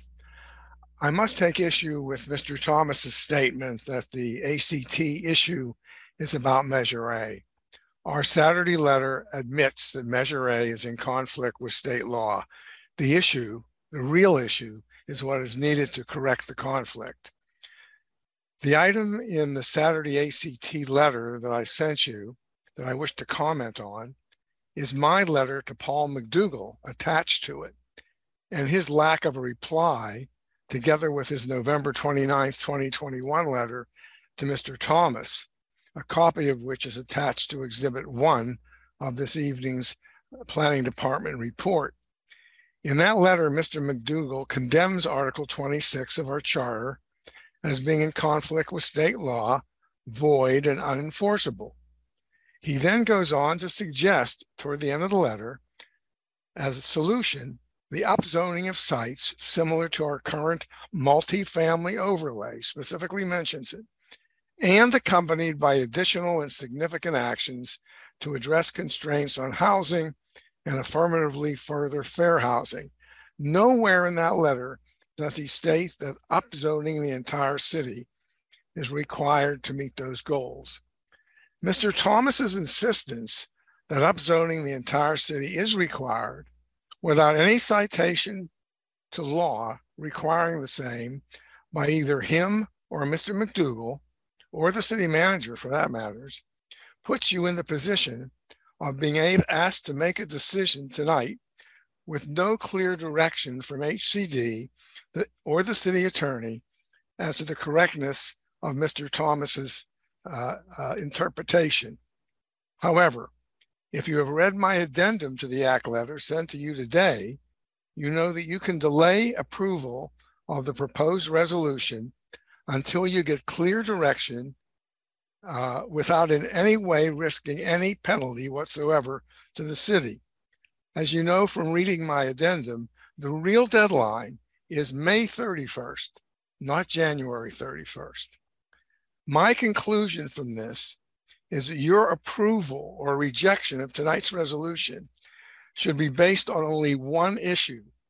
Do you think the proposed housing element and zoning amendments represent a good land use plan for the city or not? If you believe they do, vote for the resolution. If you believe they need more adjustments, stay in the game and ask Mr. Thomas to deal another hand. Thank you very much. Thank you. Next speaker. Okay, we have Christopher Buckley, and he's provided us with a slide.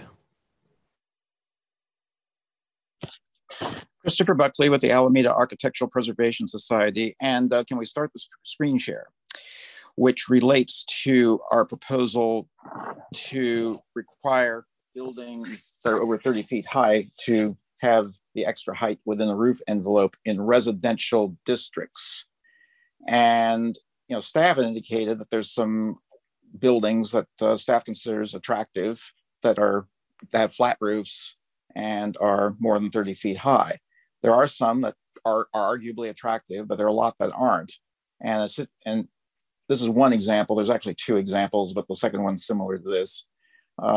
Having pitched roofs on buildings like this would significantly reduce the visual bulk and allow them to fit in better with smaller buildings next to them. This is one of the items we had in the letter that we sent you. I was going to go over some of these others and also try to respond to Director Thomas's introductory statements tonight. There's a number of inaccuracies in the staff report concerning what AAPS has been saying. The first thing is concerning Program 4. Parts of the staff report suggest that AAPS recommends removal of all of Program 4. That's not correct. Program 4 has 14 components, of which AAPS addressed only 3. 1, recommending removal of residential density increases in R3 and R6, recommending removal of transit overlay waiver area, and 3, reducing, not eliminating, reducing the proposed unlimited density within existing buildings to 4 regular dwelling units per parcel, plus ADUs, and can have any number of ADUs really. And we believe that last one, the unlimited density within existing buildings, will be enough to meet fair housing requirements because that'll be available all around the city. The only component of program, and that's the only component of Program 4 identified to meet the RHNA. The first 2 components don't appear necessary to meet either the RHNA or the fair housing requirements. And as we previously mentioned, we're proposing limiting the units within existing buildings to 4 per parcel. So we don't trigger density bonus projects that could result in additions to the existing buildings or new construction, which defeats the whole purpose of having them limited to existing buildings. Second, concerning Parks and Webster Street height limits. Report says we'd like to lower height limits on Park Street and Webster Street. Our proposal is only for the historic portions. If you want outside the historic portions, they could go higher. We're okay with 60 feet, they could be even higher. So we wanted to make that clarification. And then responding to a couple of Mr. Thomas's introductory comments. Yeah, we haven't had any development under SB 9, but we shouldn't allow 9 months to determine what could happen in 10 years. Property ownership can change. You could get development-minded property owners, speculators buying things up. 10 years from now, the development game could really get going. Thank you. Thank you. Next speaker, please. Okay, we have Madeline Sadek.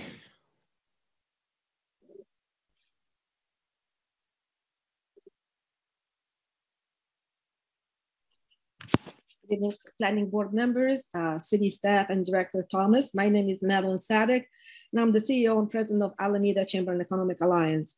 I represent 11,780 workforce voices because we are the voice of the business community. And doing surveys and listening to all the employers, they're always looking for housing and transportation. So we would like to make sure that we request that you move this motion of the housing element to council so we can make sure we get it approved. I've been watching Director Thomas working on it for 2.5 years with everybody else. And I think it's time for us to move forward with that and get it done. Thank you. Thank you. Any other speakers? There are no more public speakers at this time. Okay, this will close the public portion of this item. We'll now open it up for board deliberation and motions.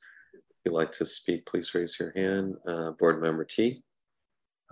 First, President Sahaba, I would like to divide the action on this into 2 pieces, one for the housing element and one for the zoning. I make such a motion. I don't know if it needs to be a motion. We'll see whether or not majority want to separate them into 2 different actions. And then I have other commentary. I second the motion. Okay, so we have a motion to split this agenda item into two actions with Vice President Ruiz seconding that. Yes, let's take a vote on that first. You're muted. Sure, sorry about that. Yes, Board Member Riza. Aye. Cisneros. Aye. Curtis. Aye. Hom. Aye. Ruiz. Aye. Teague. Aye. President Sahaba. Aye. And that carries unanimously. My second suggestion, President Sahaba, is that we start with a general motion to move forward with the recommendation of the City Council and then move through a series of amendments that could be voted up or down as each board member has changes that they believe should be made, so that they, in the end, we know which pieces were successful and they can make a vote on the end without having to do it independently. Did that make sense? I can give an example. Yeah. So for example, I would say I would move that we recommend to the City Council the resolution as it stands. That would be seconded. And then I would say I move to amend it such that we change the transit overlay in the following way. And then we would vote as to whether or not we changed it in that way. And then after the different amendments have been voted on, then we vote on the resulting motion as amended.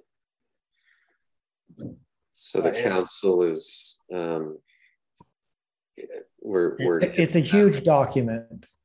Right. And there are disparate changes that are not related to other pieces. Okay, Director Thomas. This we've dealt with in past meetings. Sometimes we've dealt with this kind of situation, and the way we did it, have done it in the past, is you take a motion to move the housing element up, to recommend the housing element up to the City Council. What we did in the past is then the full board votes on that. Then each board member has an opportunity to amend that resolution, essentially. So, Board Member T could say, I'd like to amend it by requiring, making this change. And then the whole group gets to vote on that change. If it passes, then it goes forward with that amendment. If it doesn't pass, then that adjustment doesn't happen. We need to have some, I think what Alan and I are both getting at is some way of each planning board member making a suggested change to the housing element or zoning, and then all 7 of you getting an opportunity to vote on that change. If there's not a majority for that change, then it doesn't go up to council, the change. I think what is nice about this approach is if there is agreement among the 7 to move it up to council, you presumably all unanimously vote for that. The question is, what amendments do you want to do? And you may not agree on those. I wouldn't want to vote to move it to council as the first action. I would do a motion and amend the motion with a final motion to vote on the resulting change. Yeah, I understand that. So we're just making a motion right now, but the vote for what will actually be transmitted to council will be a vote that happens at the end based on motion with amendments. Okay. So can we start with the amendments instead? Sure. If you want to go through a series of amendments first and then say, make a motion with the amendments that passed, I'm okay with that too. Yeah, I actually like that approach better, to first vote on the amendments and then vote on the housing element with the amendments that have received the majority of the board members' endorsement. That works too. It's the same result, which is great. Okay, then I'm going to start with thanking staff for going through all the comments from us, City Council, the public, and figuring out which ones go where, which ones don't go somewhere, and going through many, many revisions of this. And I appreciate the different stakeholders and public speakers for all of their comments. And now is really the time for the planning board to take action and to decide what is or isn't in the housing element. As I mentioned previously, I would move that we amend the transit-oriented section very specifically to be the parcels on specified sections of high transit areas. For example, it would be transit-oriented parcels. So what we would do would be say, exempt residential development on all residential zone parcels on specific transit-oriented routes as specified in the zoning code from residential density and open space standards. New residential development will not be subject to maximum residential standards. Residential projects in the R1 through it should be R6, not R4, shall have at least, within these shall have those restrictions. And then in the zoning, we would have all R1 through R6 parcels bordering Webster between the Posey-Webster tunnels and Central Avenue, Santa Clara between Webster and Broadway, Park Street between Park Street Bridge and San Francisco Bay, Broadway between Santa Clara Avenue and Blanding Avenue, and Tillman between the Fruitvale Bridge and Park Street. I would say that we should add more than that, but that would be the minimal set as defined by the transit today. I mean, I would want to include Lincoln between Park and Webster, Buena Vista between Park and Webster, Encinal between Central and Broadway or Fernside, and Central Avenue between Webster and Encinal Avenue. Ideally, we would include the large streets on Bay Farm Island, like Island Drive, Harbor Bay Parkway, Ron Cohen Parkway. There are any large parcels there, and that these larger streets enable better transit to these areas and support larger density in those areas. So if there is support for changing the transit oriented housing to be this type of thing, that is the motion that I would make. The second, do you want to do one and then another, or do you want me to give all of mine? I really only have two. Why don't you get both? The other one, I have some small edits and stuff. By the way, Alan and Andrew, on page 152, you have D0 for table D2 distribution. You've duplicated page numbers. You have two complete D sections.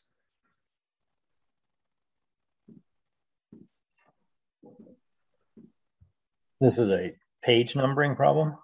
Yeah, you're labeling section. You have D1 through something, and then you have D0 through D something. Right. They're completely. Oh, it's a section. Yeah. Okay. It's a section numbering thing. Gotcha. The other thing is not actually in the housing element, which is basically I am going to propose that we restrict development within existing structures to adding up to 4 units to whatever is existing.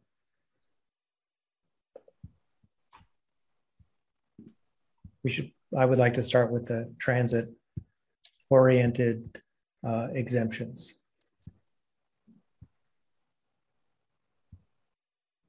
So we have a second. Do we have a second on that motion? And I guess the way that we would, I mean, right now it's been mapped out, correct? And what you're describing is to augment the map. that's been? No, it's not to use a map. It's to specify. You could have a map which just lists these roads, right. Which would be if your parcel is on this road, then you are a transit-oriented parcel. Understood. Okay, so it's really the full and length as we need to, we can add additional segments of road to expand the transit-oriented parcels in the future by changing the zoning. Okay. Vice President Ruiz, you have a question? A question for Member Teague. So what you're saying is just the parcels directly fronting those streets, not a quarter mile, kind of like what the map that the planning department had produced, but it's only the parcel that touches those streets between the segment that you mentioned. That is correct. Can you say that? Actually, Alan, would you mind showing that map again? So effectively, rather than the whole block, it would be more streets, but less. The sphere of influence would be more concentrated. Yes. And okay. We would expand upon it in the future as needed. And can you repeat the street names again, please? I believe I would go Webster between the tunnel and Central Avenue, which is a little bit longer than what's there. Mm-hmm. But Santa again, Clara. Just the front streets, right? So it's not basically, it would only be parcels directly. It wouldn't expand all the way to 5th Street like. It would not. Got it. Okay. Santa Clara between Webster and Broadway. Which is currently shown. Yes. Park Street between Park Street and the Bay. Park Street Bridge in the Bay. Mm-hmm. Currently shown. Broadway between Santa Clara and Blanding. Which is currently shown. And I have Tillman between Fruitvale and Park, which is extending it more than is there, but it continues that line. Okay, thank you. So that makes the area smaller. Yes, but I would recommend that we also include the 4-lane roads that we have in the island, like Lincoln between Park and Webster. Mm-hmm. And we should recognize the northern waterfront by doing Buena Vista between Park and Webster. Encinal between Central and Broadway. And Central between Webster and Encinal.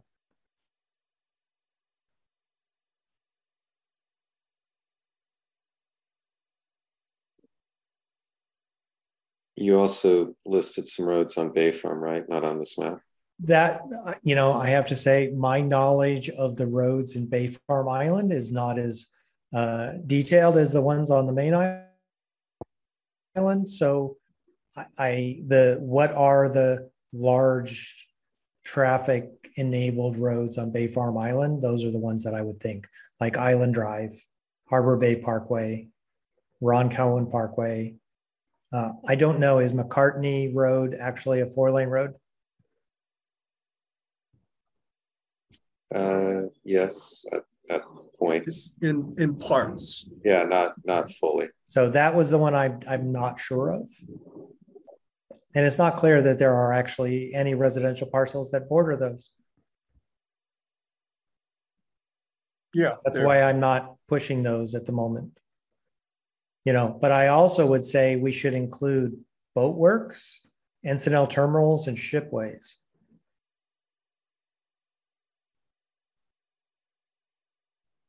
But that would be coming from the Buena Vista area.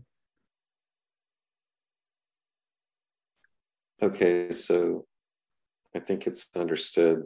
It's a framework. What actual roads we include is variable.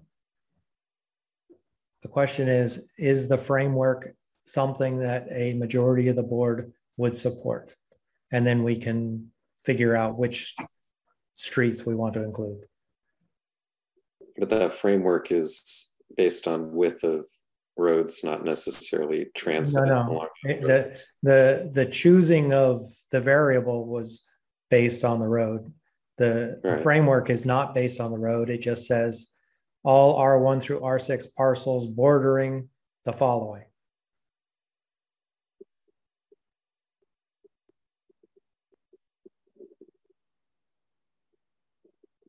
Okay, I think that's understood. Does anyone want to second that motion? I have a question. I have a question before it was seconded. And my question is, what is gained by this over discretionary building along the overlay? I mean, what's the advantage of this motion? Well, I think that a quarter mile is far too broad from a transit loop, that it's covering much more than we should be covering. And it should be focused really on the areas that are directly transit enabled.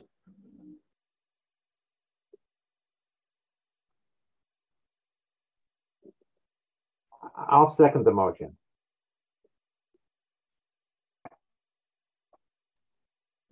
Okay. Board Member Hom, are you raising your hand a second, or were you? Well, no.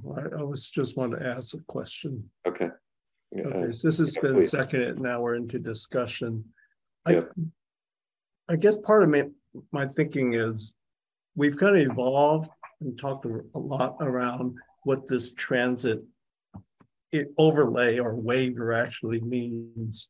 And we got away from a lot of the reasons. And it seemed to me, and this is for staff, that one of the main things with the transit waiver, perhaps a higher height limit in some of the lower residential districts.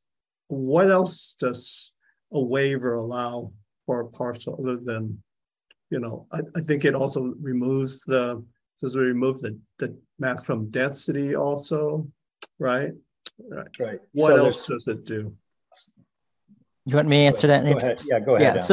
Yeah. In concept, the transit waiver really does two things. One, it's creating new housing opportunity by having no cap on residential density. Mm-hmm. It also tries to facilitate the actual construction of the units by freeing up space on the site by doing a couple of things. One, it guarantees a minimum 40-foot height limit. So this only really benefits the parcels within the R1, and R2, which is a height limit of 30 feet. And the R3, R4 with the 35 feet, you get an additional 5-foot bonus. The second thing it really does is it exempts new units from the open space standards, which we found over the years to be a barrier. Okay. So those are really the key benefits of the transit overlay. So for the higher density areas, where basically to me, the governing criteria is the height limit, because it's kind of like you can fit as many units as you want, but you still have this height limit. And that may only be advantageous for the lower density areas where the height limit might be, 30 or 35, and you're getting a bump up to 40. And then to increase the number of units, certainly removing the open space helps, right? So, okay, it just, to me, the allowances for the transit waiver are not that significant. Where personally, myself, I don't have a problem with the quarter mile, because it was significantly more than what you just described, which I think what you described is, in my opinion, relatively modest. So my feeling is we don't need to be that restrictive. Plus, my preference is to focus on having transit, the title, be about promoting opportunities or a little bit looser zoning standards when you're proximity to transit. And, the definition of transit, which I think is way too wide, it typically is 1/2 mile, and 1/2 mile would just be the entire island. So I think the quarter mile is already a more restrictive definition of transit proximate than the standard definition. So, I do want to hear from the rest of the board members, but at this point, I'm not comfortable with the amendment being proposed. Okay, any other discussion from any board members on this amendment? Board member Cisneros? Yeah, I was going to ask board member Teague to repeat his second amendment when he has the opportunity, but I also want to agree with board member Hom. It doesn't seem like it. I appreciate your clarification question, your response, Alan, because it seems like it wouldn't have a huge impact. And I thought maybe we could do an 8th mile, but instead of a 4th mile, but again, it seems like from the explanation provided, a 4th, what we have now makes sense for the waiver. I did like the thought, and I had a couple comments related to how we could do more on the east side and Bay Farm. So identifying some of the large roads, I'm curious about incorporating that. So those are my comments. Okay, board member Riza. Thank you. I understand. I think I understand the kind of the objective that the board member Teague has with this change, kind of the lines. Although I don't think I would agree with all the streets that you're proposing. But I understand in general the idea. But I think that kind of would tie to the amendment that I would want to propose, which is to have like a maximum on the lot aggregation that you can do. Either way in residential neighborhoods. I don't know what that is, if that's 3 or 4 or 5 or 6, whatever it is, we can discuss it. But I think ideally we would have a maximum. And I don't know, other than that, I think I like the idea of adding the main streets and not just being guided by the bus lines and having a 1/4 mile from the bus lines. I think defining the main streets that we feel comfortable enough having more multifamily and more height along those streets. I like that idea. That's it. Okay. Well, I would say let's get through one motion before another one. Yeah, I have one bit of discussion on this. Okay. That part of the reasoning for why I was picking the wide streets is when you're talking about a 40 or 50 foot tall building next to a 4-lane road is less oppressive than say on one of our smaller streets, like the area of Willow between Central and Encinal, which is like 1.5 lanes. And you get to 50, I mean, anybody who's doing this will probably be able to get a density bonus and go to 50 feet. So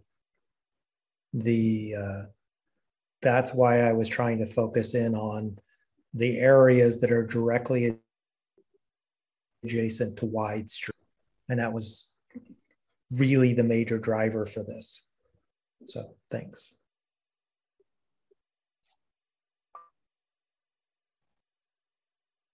Okay, understood. All right, any other discussion on this before we vote on this motion? No? Okay. Alan, if we could do a vote, please. Sure. Board member Riza. Nay. Cisneros. Nay. Curtis. Aye. Hom. Nay. Ruiz. Aye. Board member Teague. Aye. And President Sahaba. Nay. So that motion fails 5-2. Thank you. Okay, Board Member T, you had a second motion. I'm going through my notes. There's just a collection on page 20. I would like to add explore reducing development constraints such as height and setbacks. This is on program 5 for accessory dwelling units, is to add an additional bullet. In regards to program 7, it specifically says modifying it to eliminate or lessen the 7%. And I would want to change that to be consider modifications to alter the percentages for each level of required units, not restricting it to the specific things that are specified there. And that as part of program 13, fair housing outreach, I would want to add distribute clear actionable information on tenant protections to all landlords and tenants. And that ties into, on page 165, the chart about displacement risk due to wrongful eviction, that we change shortage of tenant protections to awareness of tenant protections. You know, it's lack of landlord and tenant knowledge that we're dealing with here, and it's covered in program 13. Provide the clear actionable information for landlords and tenants, program 13. And on page 170, the TCAC HCD diagram needs to be updated to reflect the one they had earlier.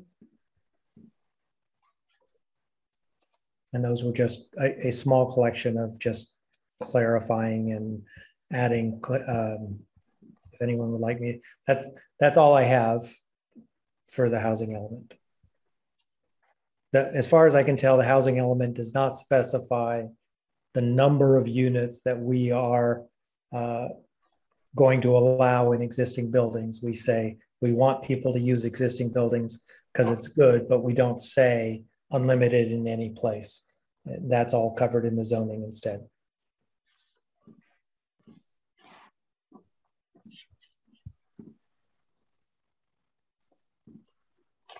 Board Member Hahn, you have your hand raised. Yeah, I think I caught everything you said, Alan. Can you repeat what amendment it was that you wanted regarding program 7? I don't think I quit. That was the second item you mentioned. Program 7 is instead, there's a typo. It should say for all projects 5+ units, not over 5 units. Consider modifications to the ordinance, strike the remainder of that sentence, to consider modifications to the ordinance to alter the percentages for each level of required units. Which could be exactly what's written there, but it's not going to tie our hands and say, well, that's what we said. It's going to be to lessen or eliminate the 7%. And it's like, I have other ideas than that. Okay. Thanks.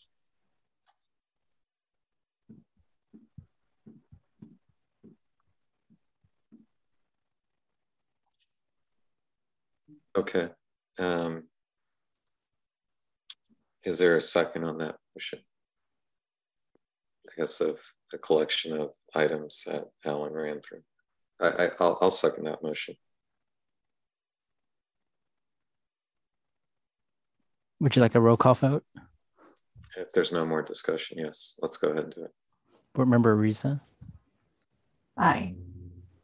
Cisneros? Aye. Curtis? Aye. Hahn? Aye. Ruiz? Aye. Teague? Aye. And President Sahaba? Aye. That motion passes unanimously. Alan, did you need me to go over those one more time? Yes, please. Sorry. That's all right. Just one more time. Which page number and just okay. program number? Do you want the page of the PDF or the number at the bottom of the page? Either one, or just the page program. 19, program 4. No, sorry, that's the wrong one. Just maybe just go by program. Program 5, page 20. Okay. Add a bullet called explore reducing development constraints such as height and setbacks. This is for ADUs. For ADUs.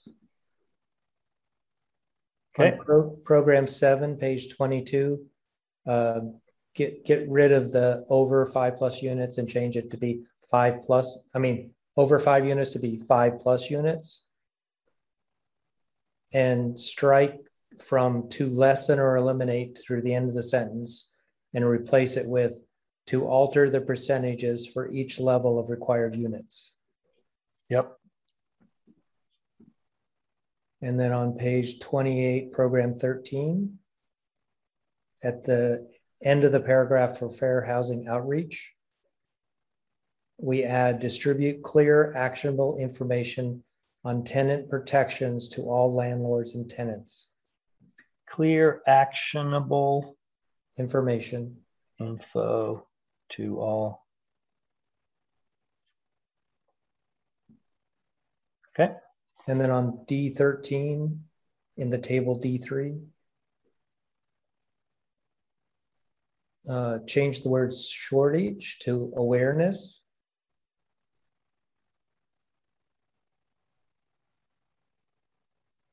And change lack of landlord to lack of landlord and tenant. And then add a bullet under actions, which is provide clear actionable information to landlords and tenants, program 13. It seems that's how we do things.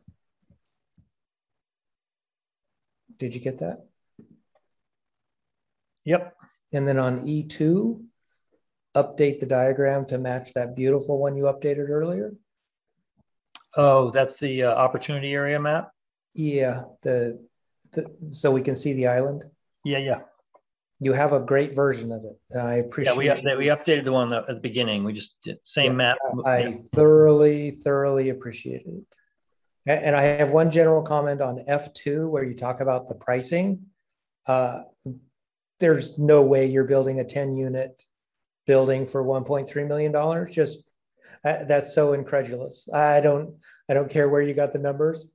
If we could do that, that would be awesome. Thanks. And I'm not talking about the zoning stuff, as that's a separate item. Thank you, everybody.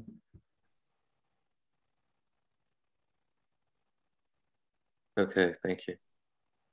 Are there any other board members who want to propose amendments?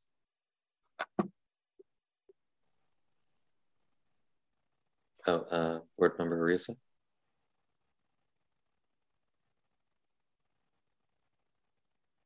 Oops. You're muted.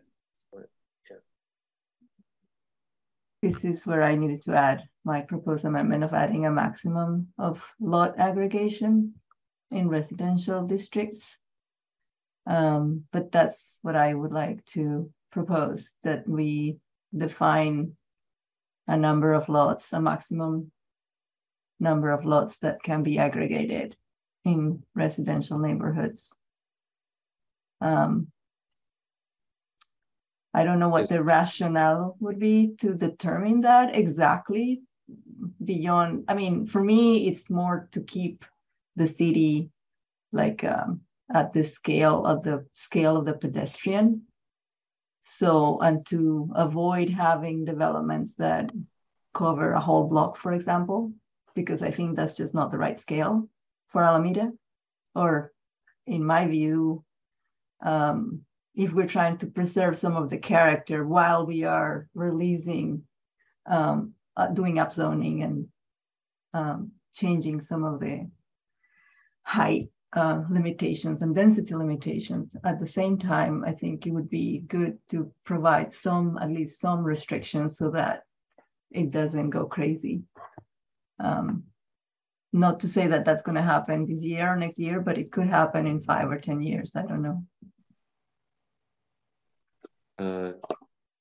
Director Thomas, you have your hand raised. Yeah, that's interesting. Really interesting thought, Board Member Ariza. To be honest with you, this was a program that we developed with the planning board, over the last 6 months.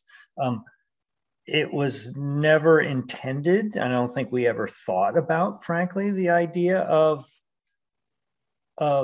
people buying up a whole number of lots. And the intent was really to try to give individual property owners some ability to add housing on their own lot. So, and that's the way we described it to HCD as well. So when I struggle to even think about what that number should be. And what I immediately think is we add a provision to say this is a waiver that you are eligible for it if you meet certain criteria. One of the criteria is you have to be within a quarter mile.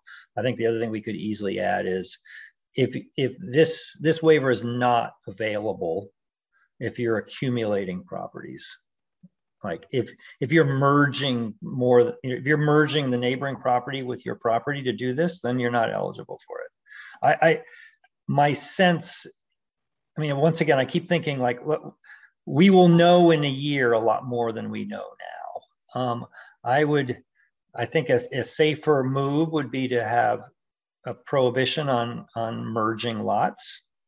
Mm. And see what happens over the next year. If we come back in a year and say, hey, we denied 3 projects because they were merging lots, then the planning board can kind of go, oh, wow, that was a missed opportunity. But, I don't know how you come up with that. The way I think about it is for developers, how does it make sense to do these kinds of projects, multifamily projects?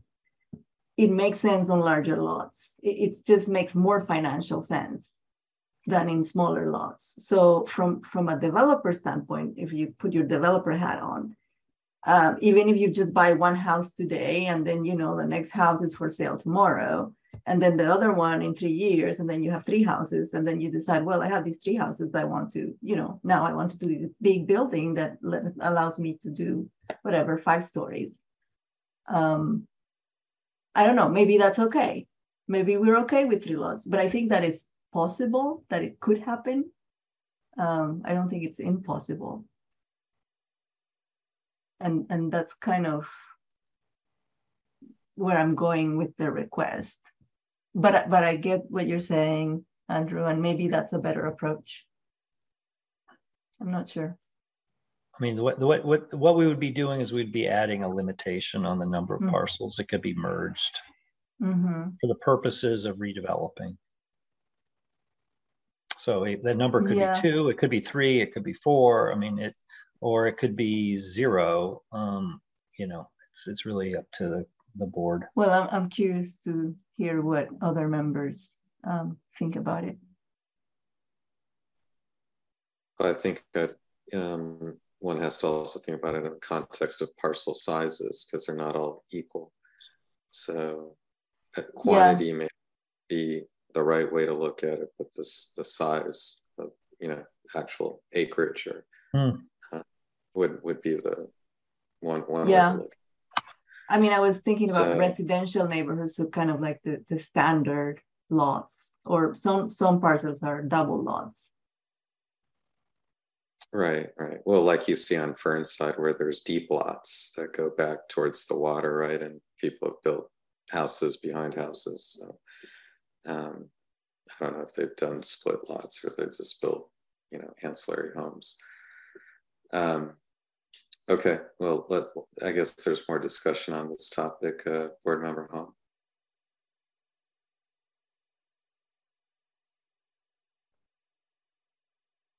Okay, yeah, just a couple questions.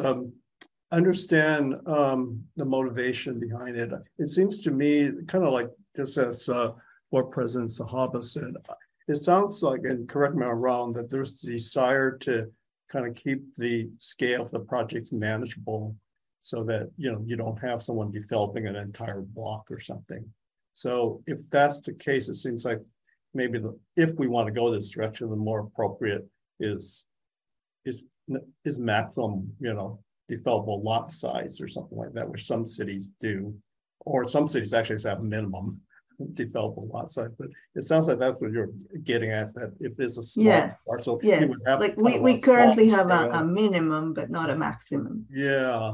So that's, if to me, if that's the intent, I would say is really the lot size that's more appropriate. And then I thought, and staff correct me if I'm wrong, I think where this becomes more prominent of an issue is in the single family or R2 district. Doesn't SB 9 have restrictions on how many successive lot mergers that you can do to kind of prevent what board member Ariza is saying? Is I seem to recall there's something about, you can't merge, you can merge a lot, but you can't do it, at least it has to be at least 12 months apart or 2 years apart or something. And because I know there was a concern of state legislator of exactly what was being discussed, that someone will want to come in and buy up, entire block or something, and the state law put some provisions that put impediments or put barriers for that to happen. That's right. SB 9 does have that. We could model something similar for the transit overlay. Yeah, I would add that under the SB 9 situation, it's a limitation on lot splits, and that if you're already engaged in the lot split, you can't further split the lot. But I think this is a situation where if you're merging lots, somebody could potentially merge a lot now and then come in 5 years later to do a new development. But I think that's where, in these R districts, they're typically characterized by older neighborhoods, older homes that are protected from our preservation ordinance. So if somebody were to merge the lots with an intention of demolishing them, then they would have to first go through the discretionary process for a certificate of approval. So I see that as our primary control against the speculative demolition.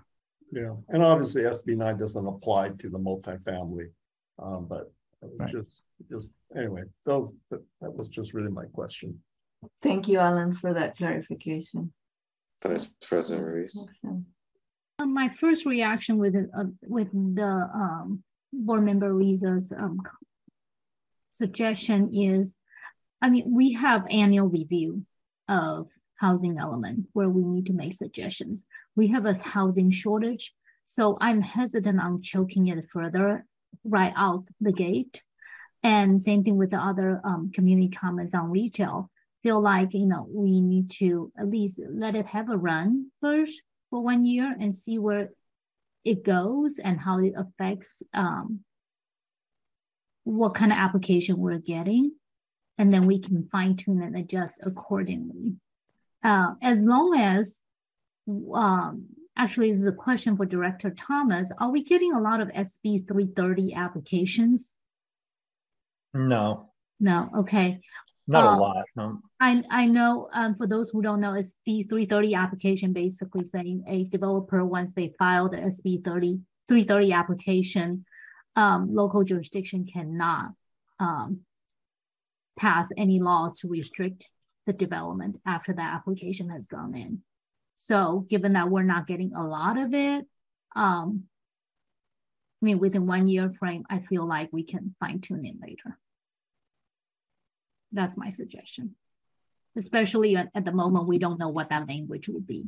There's no motion on the table of the specifics. I think the maximum lot size seems to be the most reasonable way to frame it.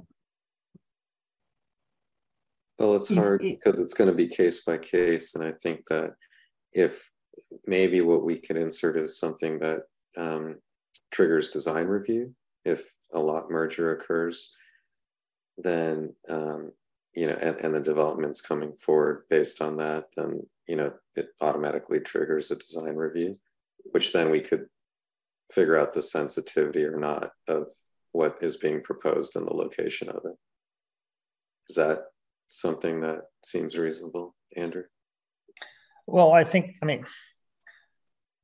the scenario we're describing is somebody buying up a bunch of lots and then tearing a bunch of buildings down, I think, is what the concern is. And I think Alan's point is probably the most legitimate one. You probably don't even need to put in a trigger for design review because there's already a built-in trigger of a certificate of approval to tear down those buildings. That's a discretionary permit. That's a discretionary review. So there's going to be a whole lot of conversations that are going to be going on in public forums about whether this is a good idea or not.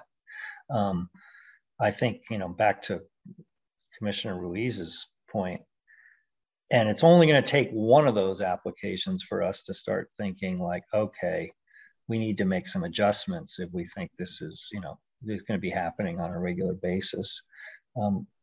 We have not seen anything. I mean, there was a lot of fear about SB 9 that people would come in and start buying up properties to do SB 9 projects. We just haven't seen that. I mean, our overall impression is that people in Alameda like their property and don't necessarily want to sell just to make extra money. So I think there are going to be discretionary permits that are going to be required for that kind of project. So I kind of think you have your safeguards in place. I thought those demolitions were specific to historic buildings, not any. Well, we're talking, I mean, you saw that map, like almost every property is, I mean, in Alameda pre-1942 triggers a certificate of approval. So, it's hard to drive down most of those streets and find buildings that are not pre-1942.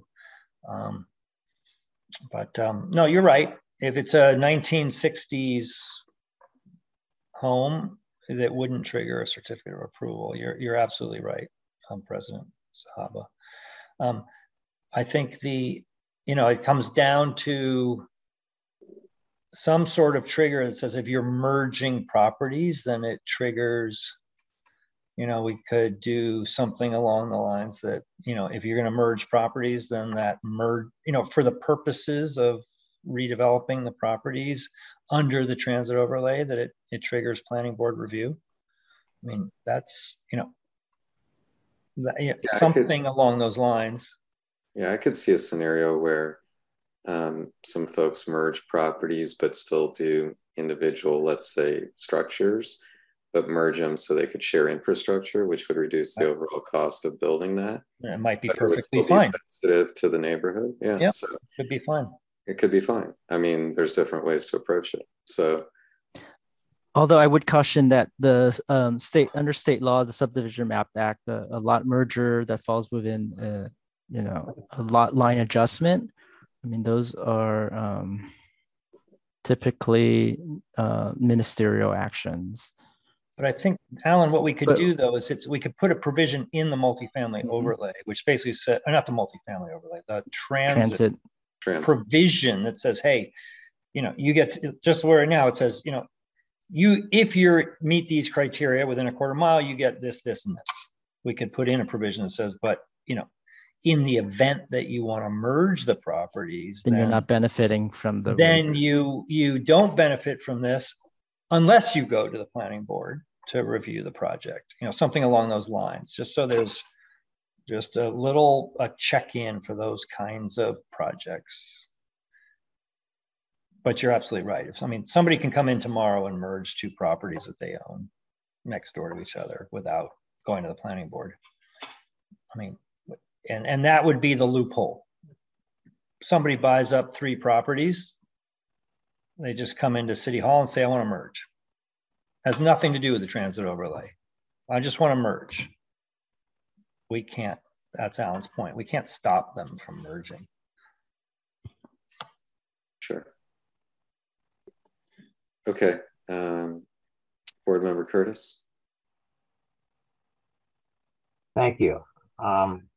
To Board Member Arisa's point, in Southern California, when I was down there was a lot of little houses in an area that they were redeveloping where they couldn't build anything to scale that provided the number of units, and merging a couple of lots or even 3 lots gave you the economies of scale to build the units that they needed down there. And I think that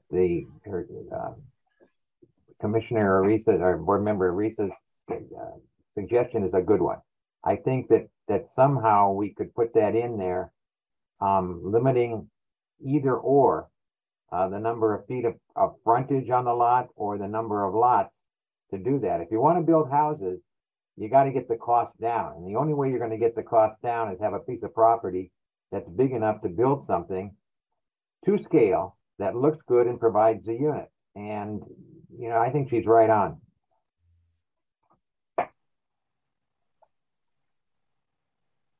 Okay. Thank you, Board Member Hahn. Yeah, just kind of get on a subdivision map app question. I mean, my experience is that when someone comes in and they want to merge a lot of parcels together, there's usually other issues that come into play such that it triggers a tentative map. Does the city subdivision map ordinance allow someone to just merge an unlimited number of parcels? Because I think in some jurisdictions, you know, there's, whether it's formal, but there's certain things that once you get very complicated lot merger, it kind of triggers a tentative map instead, which is a discretionary review. Yeah, it's kind of wonder what the practice is in Alameda. For merging multiple lots. Yeah, if you're merging multiple lots. So the subdivision map act, in other words, has, if you want to merge more than 4 lots, it triggers the discretion. Triggers a different process of discretionary. Yeah, it's not over the counter anymore. It's so I wonder if that might is. I mean, it doesn't deal with the maximum lot size, but I wonder if that control is sufficient to, you know, get at what Board Member Ariza is trying to achieve. So yeah, maybe it's 4 in any area, in any zone. Yeah, you know, the MAP Act allows for merging of properties, but it's in our code. You can use that process. It's relatively simple. It has to be signed off by the city engineer and the planning director, and it's a relatively straightforward process. But if you're merging more than 4 properties, then it's no longer something that can be done through that process. It has to be done through the normal parcel map process, which is public hearings at the planning board and city council.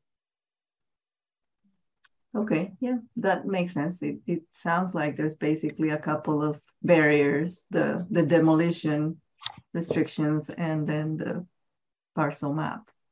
So that's good to know. I think that sounds good.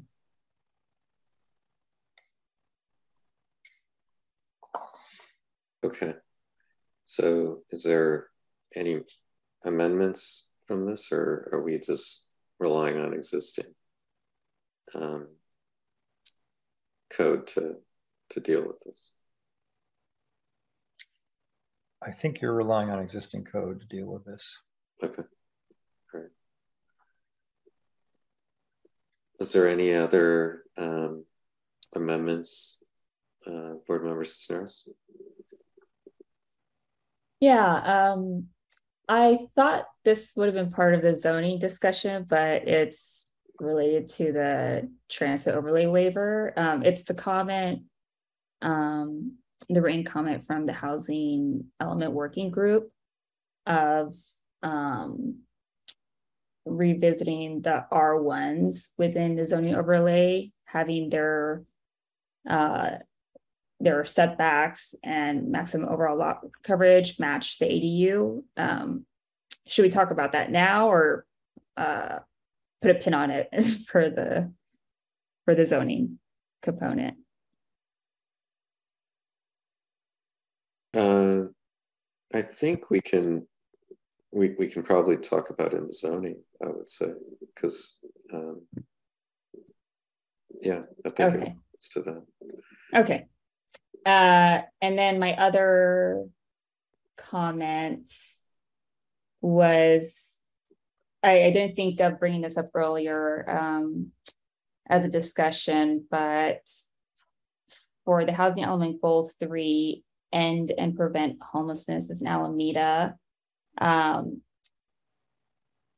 I feel like that's a pretty bold commitment to say end homelessness in Alameda. And the language I've heard more recently is achieving functional zero or making homelessness rare and brief. I know City of Alameda has done a lot of work putting together a homeless strategic plan and thinking about homelessness in the city. So those goals are defined. So I was wondering how folks felt about revising that language.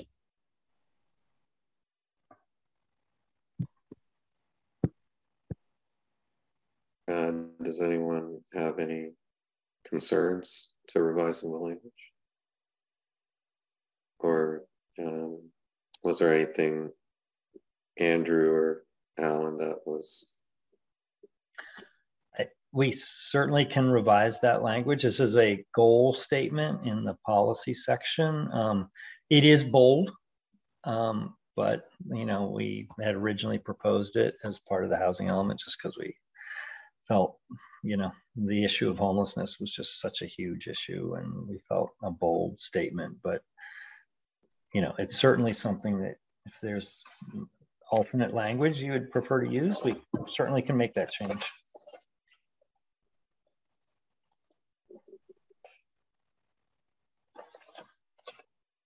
Okay, so board member Cisneros, your motion was to amend this language to state.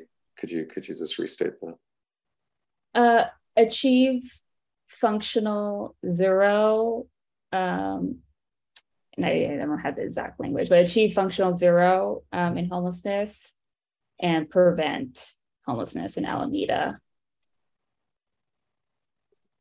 Or it could be prevent homelessness and make homelessness rare and brief. I just feel like it's such a overcommitment, and it's a very serious issue. So, yeah, I just feel like this language is more grounded.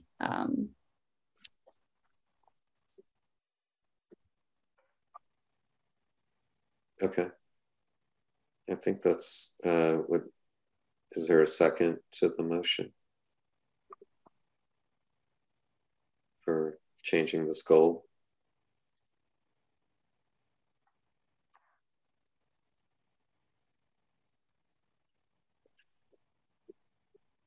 No seconds. I guess the goal is is direct enough at the moment. And aspirational, of course.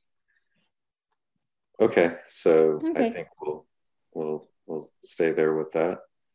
All right, are we done with the housing element portion and moving on to the zoning? Remember, don't we need to? We need to vote approve on a motion to recommend approval. Oh, yes. With the amendment. With the amendment approved earlier by Board Member Teague. Yeah, because that's the case. I'll offer that motion. Board Member Teague. Board Member Hong, you should probably in your motion say that you are recommending the City Council adopt the general plan amendment to update the housing element. Okay. And strike everything else out from the resolution that isn't related to the housing element specifically. Yeah. Okay. Yeah. No. Thank you, Commissioner Teague. Yeah, just to be clear, adopt the housing element for a section for the general plan, and just that. So you're going to have to divide up the result solidly back to staff. Plus, I guess we should really endorse also the CEQA finding. Or adoption of the housing element portion of the general plan. So, thank you. I second. Okay, so we have a motion and a second. Alan, let's have a vote. I have commentary. Oh, there's commentary. So is there commentary? Me. Oh, you have commentary. Oh, Yeah. Okay. Thought you seconded. Okay. I did second it, but I wanted to point out to the community and to thank staff and whoever else worked on the whereases and the therefores and stuff, and that you danced the line of Measure A, and that all of the items that are listed here are factual items and not findings of Measure A is not valid. And I appreciate that because that will allow me to vote for this. Okay, great. Okay, Alan, let's take a vote. Sure. Board Member Ariza? Aye. Cisneros? Aye.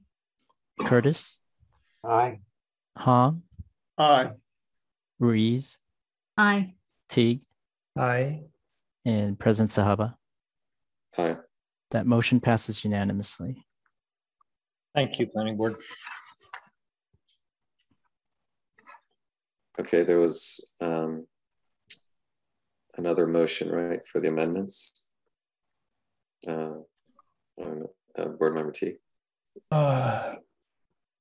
I have a collection like I did before, and then one significant change. I consider it significant. I'll start with that. On page 86, I would like to amend it. This is the adaptive reuse residential density waiver. To support and encourage construction of new housing units within existing buildings, additions of 1 to 4 additional dwelling units within existing buildings, blah, blah, blah, as opposed to 1 or more. It's 1 to 4.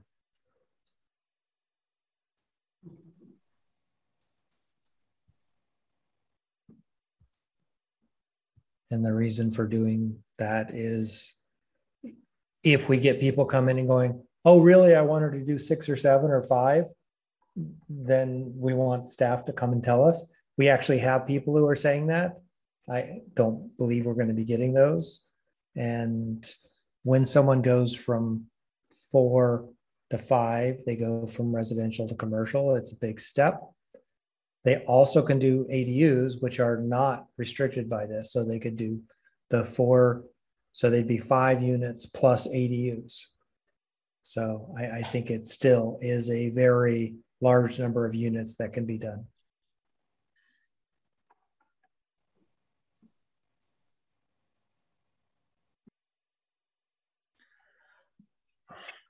Okay, was that everything?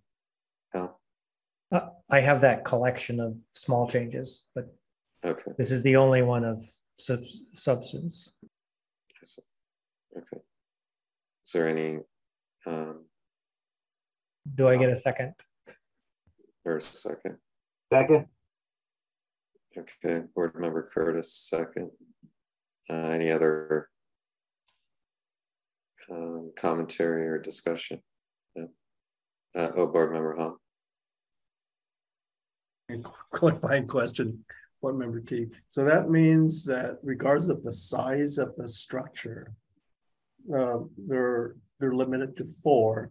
They can get, so can they, if they want to propose more than 4, then you're saying that it is possible, but it's a discretionary process. If they want more than 4, they would add ADUs. Okay. So they could do 4 units plus, so 4 ADUs. So they could get up to 9. Okay, so the only way they can exceed 4 units if they do ADUs. I guess the question is, what if you have a pretty large building that you might want to that represents a small number of parcels versus the number of parcels that could be divided into quads or triplexes. So you're thinking that is kind of would be a rare situation that. Yes, it's like the 2-acre parcel in the R1. Mm-hmm. It's a rare situation. Okay. All right. Thanks for explaining. Director Thomas. Yeah, I just, this provision applies to all zoning districts, not just residential. So we do need to be thinking about all, I mean, what immediately strikes me is if you're in a non-residential district and your zoning allows 5 or 6 units,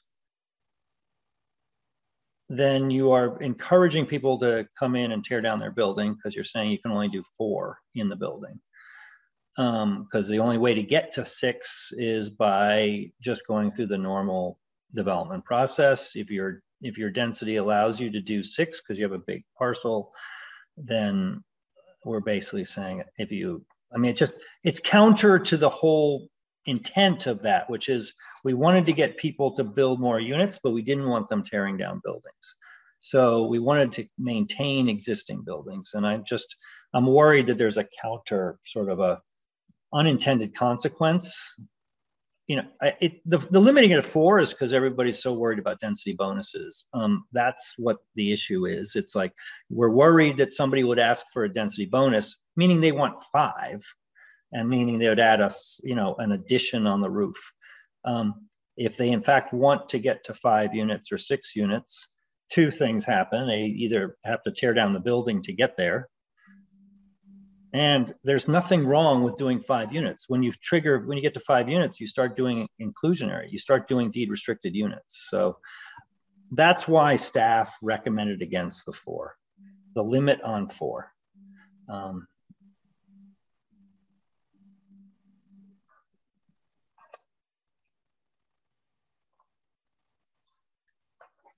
Board Member T. I would be willing to take an amendment from staff to do the addition of 1 to 4 in the R1 to R6 districts and 1 or more in other districts in order to cover the case that you just specified.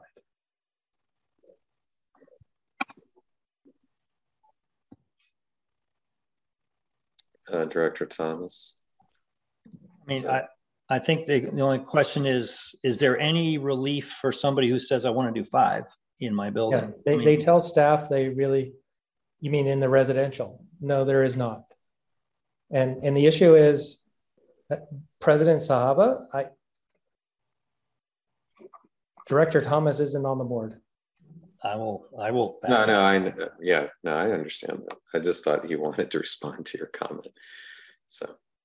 But I am willing to make the change because he is pointing out a very valid hole in terms of like on Park Street, which is not an R1, that someone may have a building that they could do 6 or 7 or 10 units if they wanted to. And people have asked about doing that. And we should allow that in those buildings.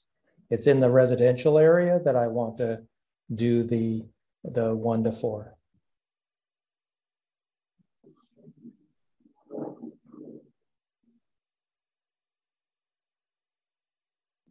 Okay, I think that's clear. Is there a second to that proposal? I second it. Board Member Curtis. My second. You second it. Okay. Any other discussion on this? I see Board Member Hung raised his hand. I was just wondering, just to throw out a suggestion to Board Member T. I realize we're probably talking about a very small number of parcels that are large enough where the issue of doing adaptive reuse for more than 4 units in a residential structure may not be applicable. But could we include something that allows for discretionary review of the 4 where someone might be feasible to do 5 units or more, so that it's not automatic, but it's those most rare situations where it might be applicable or where we may not have an objection to it? Is that acceptable? I would be willing to accept a discretionary review for more. Okay. Yeah. Okay. Yeah. Yeah, I think that would probably take care of my concern. Yeah, I would agree to that too, because I mean, I even lived in a that converted to 5. units with slight addition, but it was still keeping within the context of the neighborhood on the island. So yeah, I think discretionary review should allow for flexibility there if it makes sense. Okay, so then the limitations are 1 to 4 in the residential, 1 or more elsewhere, and with discretionary review could be more than 4 in residential. Okay, well, I'll second that. Well, Board Member Curtis already seconded. So any other discussion? No. All right. Alan, do you want to take a vote? Sure. Board Member Ariza. Aye. Cisneros.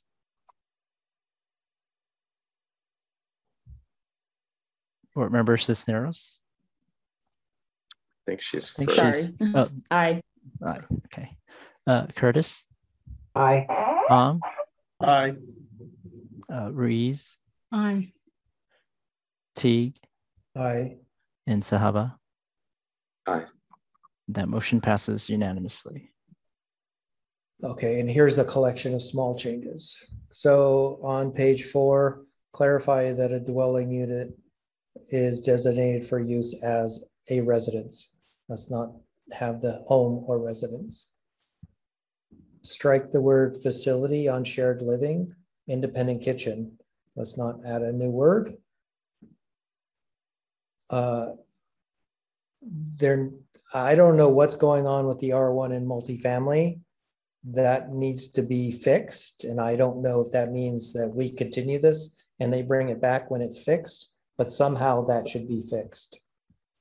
I can address that. I had a chance to take a look at that, and also want to thank Brian McGuire, a staff who's actually on the attendees list. So in the R1, the reason why we struck multifamily is because to multifamily in Alameda is defined as 3 units or more, and to be able to build multifamily in the R1, you must only rely on either the transit waiver, ADUs. So there's only limited ways. So you don't get to do, you're not able to build a multifamily 3 units or more by right in the R1. So we had deliberately deleted that. Okay, so what you do is you build a big house with room for 5 units, and then you add 4. So, okay. So we just make them have to jump through a hoop. That might be one way of getting there, but that Okay. was, yeah. Then I'm not going to include that change in my collection. On page 87, there's a missing that. Modifications to the exterior of the building that are not exempt. Page 87, there's a missing that. And it could be that I get this one may be considered substantial by board members, and if they would like it to not be here, which is on page 99, talking about ADUs. I strongly believe that we should not restrict ADUs to only areas that are not habitable. I think we should just strike that are not used as habitable space. So if someone wants to divide a unit into 2, one, and basically have a smaller unit and have an ADU, we should allow them to do that. If there's objection from some board members, we could do that as a separate thing. But those are my collection.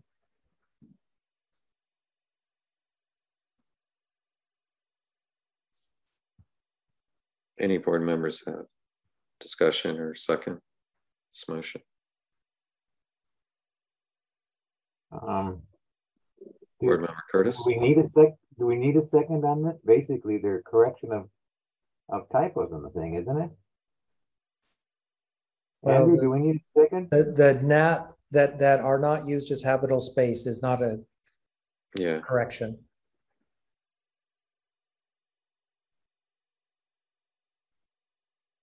Maybe we take that separately. Yeah. Okay. So if all those rest are considered typos, I'm fine with that. So then I would say, I think that we should allow ADUs to be developed within an existing building, independent of the space being used as habitable or not habitable, which is basically striking on page 99, the phrase that are not used as habitable space. Okay. Director Thomas, you have a clarification? Just a quick question. It just struck me. Back to the adaptive reuse. Are we saying you can do up to 4 units and then unlimited ADUs? Because we're talking about the same thing here. We're talking about existing buildings where right now we're discussing you should be able to do unlimited ADUs and not be limited to non-habitable space, which means basically the envelope of the building is available to you. But we just had a conversation saying we wanted to stop the units at 4. Yeah, ADUs are not unlimited. So you want to do, so back to the adaptive. No, I'm just saying that you can build an ADU using habitable space. I totally get it. But when we go to council with the no more than 4 units, did you intend that to mean no more than 4 units plus as many ADUs as you want? As many ADUs as you are allowed to build.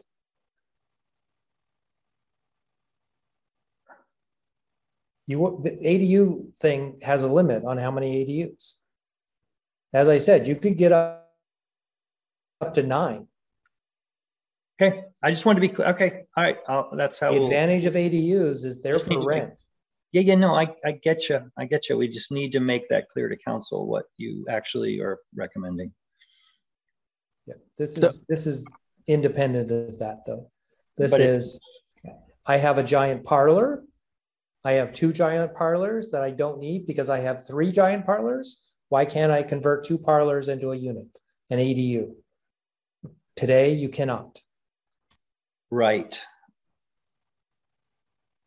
So Board Member T, just to clarify, in the ADU provision that we're looking at right now, it says any number of ADUs in areas that are not habitable space. So if we remove the limitation to habitable space, then it would be any number of ADUs. Which means when you do adaptive reuse of a building and you have 4 large parlors, you can do as many ADUs as you want, which defeats the purpose of, I think, defeats the purpose of capping it at 4. Not really, because the ADUs are rental, not for sale. They can never be sold independently. And so you are dictating that they are creating rental units, small rental units that are affordable as a result. I like affordable, don't you? No, I just want to understand how these the other ones may not be affordable. So, and thank you for pointing that out. But I still think it should be in any space, not just the not habitable space. But maybe my fellow board members don't agree, which is fine.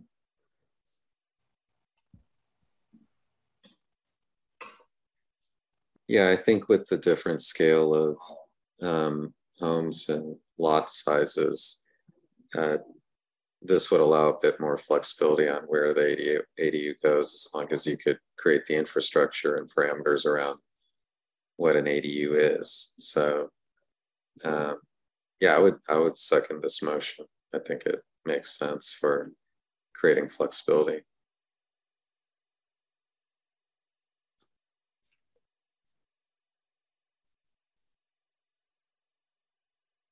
Is there any other discussion? No. Okay. Well, we have a motion. We have a second. Why don't we take a vote? Board Member Ariza? Aye. Cisneros? Aye. Curtis? Aye. Han? Aye. Ruiz? Aye. Teague? Aye. And President Sahaba? Aye. That motion passes unanimously. Okay. what are we done with this piece of the agenda, or was there anything else? It depends on if anyone else has amendments, and then we would need to move forward with recommending to City Council the amended versions. Great. Is there any other amendments from the board? No? Okay. Well, let's move. Oh, sorry, Board Member Cisneros. Yeah, this was the Housing Element Working Group comment about the R1s and the transit overlay. Just wanted to bring it up for the board's consideration, aligning that with the ADU requirements. So I think right now it's like 5 foot side yard setbacks. I think it's 48% max overall coverage. Yeah, I'm just curious if what folks think about the recommendation.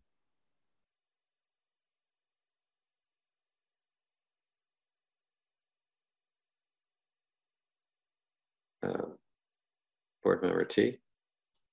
I read through the recommendation and I'm firmly on the fence on it. I'm kind of like, we have made so many changes to try to encourage development of housing. And I really want to encourage the development of ADUs because that's going to tend to develop the most affordable housing, especially when we somehow get the substantial rehabilitation money being able to be used for it. That I think I would take a wait and see what happens, and have that in our pocket to do when we find that it is indeed a constraint. People are bringing us projects and they go, well, I want to do it, but I can't. So I would not at this time want to move forward with that.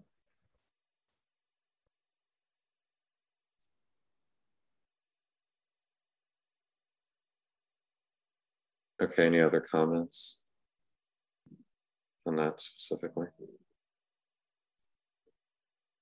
No. Okay, then why don't we take a vote on what's been, what we've gone through for the zoning amendments.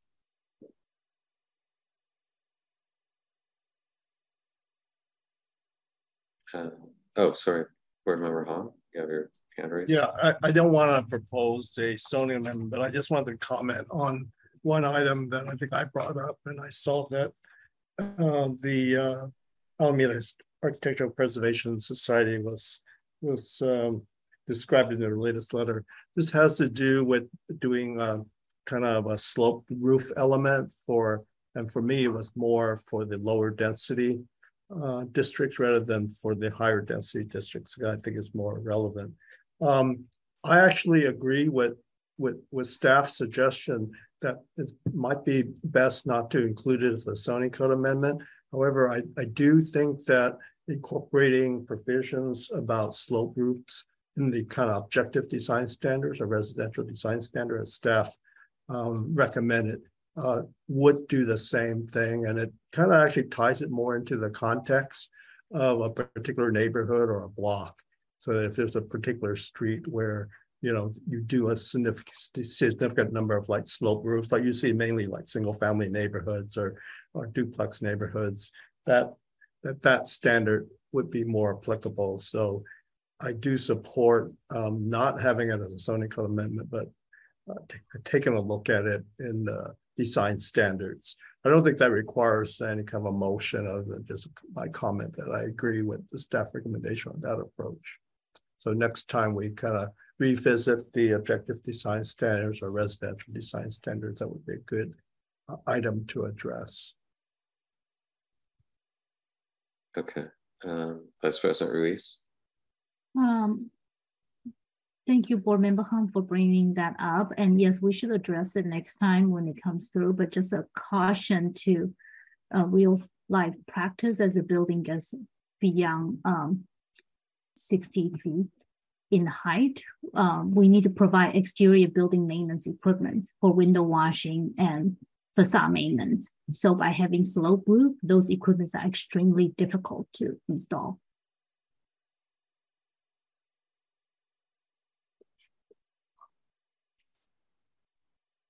Okay. Okay, now should we, any other comments? We're missing board member Curtis, I think.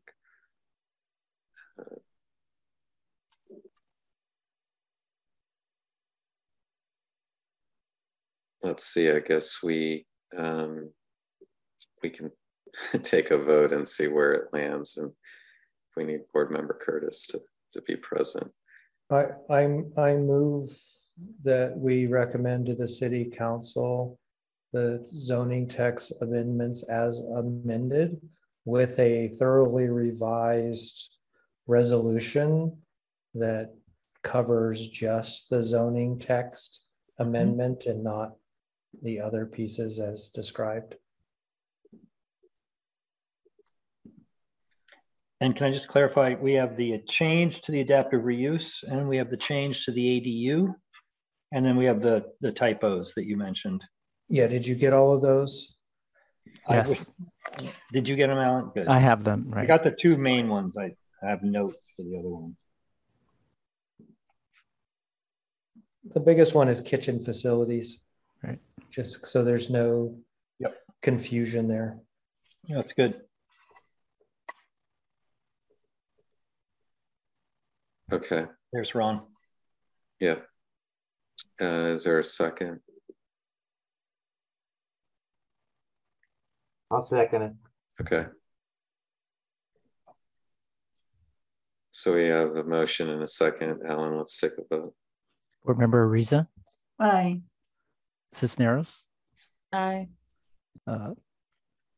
Curtis? Aye. Hahn? Aye. Ruiz? Aye. Teague? Aye. And President Sahaba? Aye.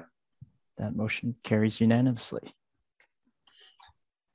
Thank you, Planning Board. It was a long haul. It was 2 years of work. We really appreciate it on behalf of staff for everything you've done on this. We will have this at council on November 15th.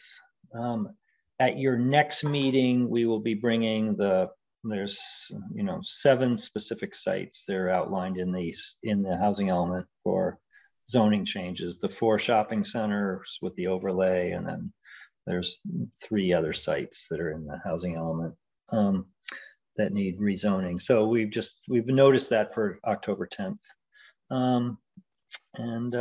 November 15th is we're aiming for council if we can pull everything together in time.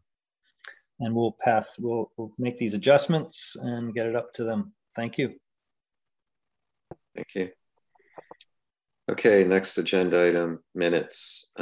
We have 4 meeting minutes. I recommend we group these together so we could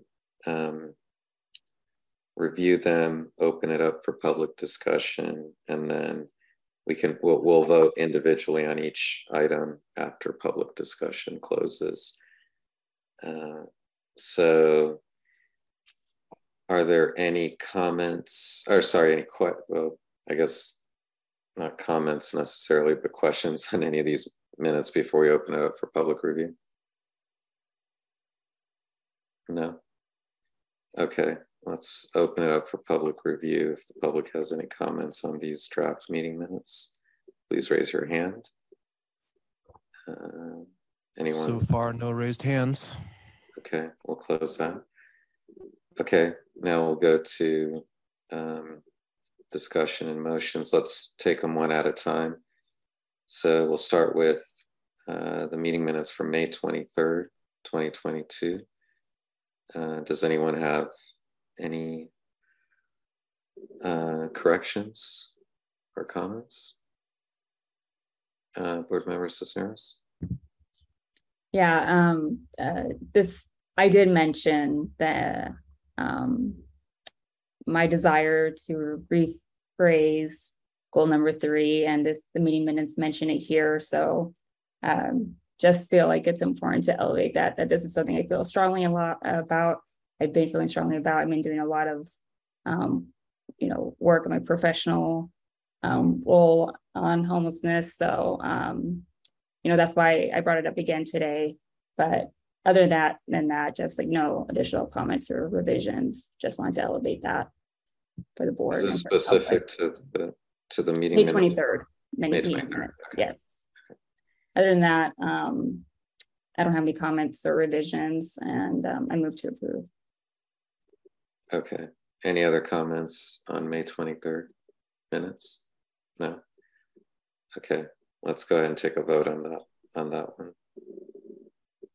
I think we do need a second. I'll go ahead and second. Do you have a second? Yeah, Board Member Hom seconds. Okay.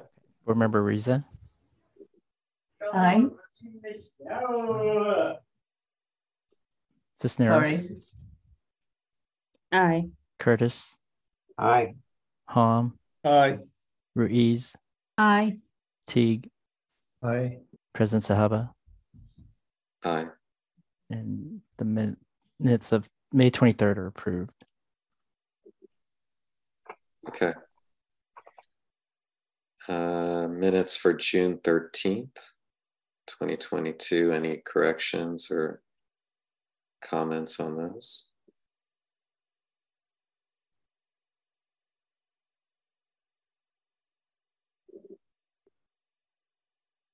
No. Okay. And anyone have a motion? I'll offer a motion to approve the minutes for June 13th.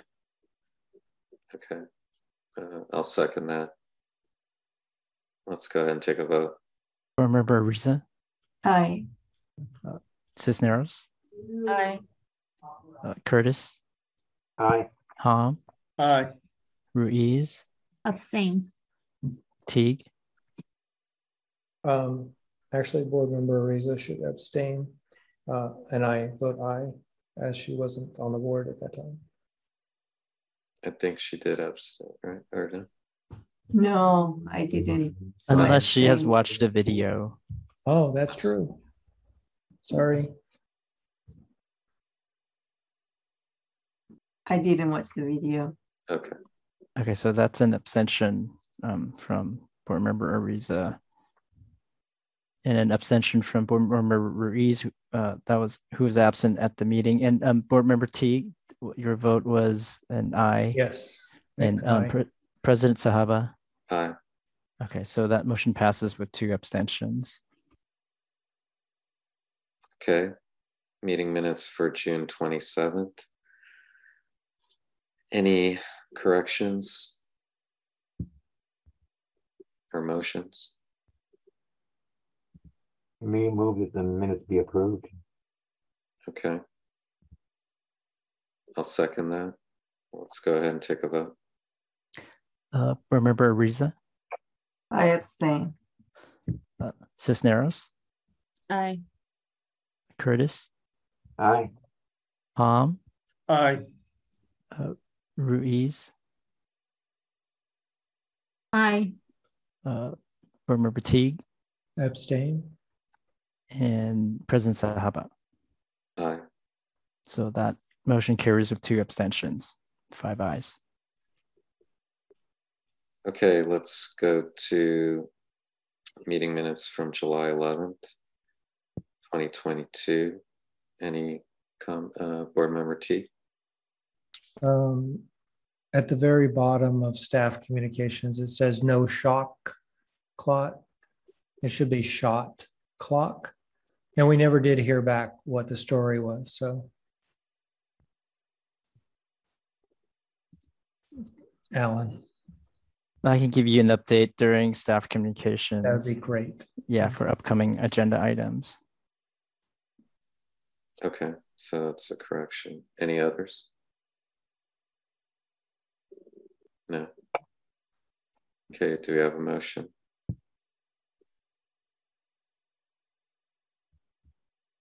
I move that the minutes be accepted as corrected. I'll second. Okay, so we have a motion and a second. Let's have a vote. Board Member Riza? I abstain. Cisneros, Aye. Curtis, Aye. Hom, Aye. Ruiz, Aye. Teague, Aye. and President Sahaba. Aye. That motion carries with one abstention. Thank Okay. you. Thanks. Agenda item 9A and 9B, staff communications. Alan?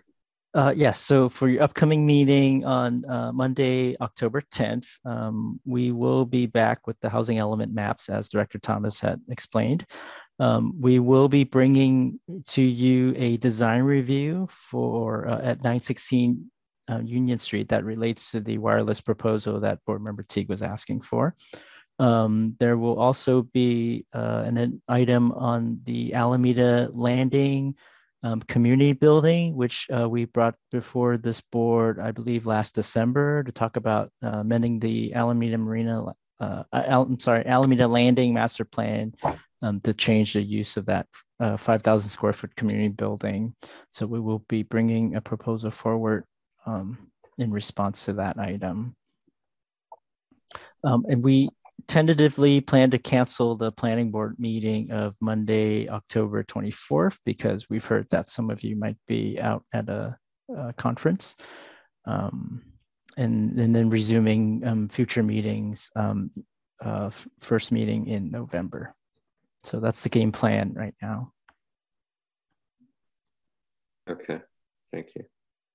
So, sorry, I need to raise my hand. I can't. Yeah, no, it's okay. Go ahead. For those who were absent from last meeting, several that's during ULI fall meeting, and I know that I plan to attend.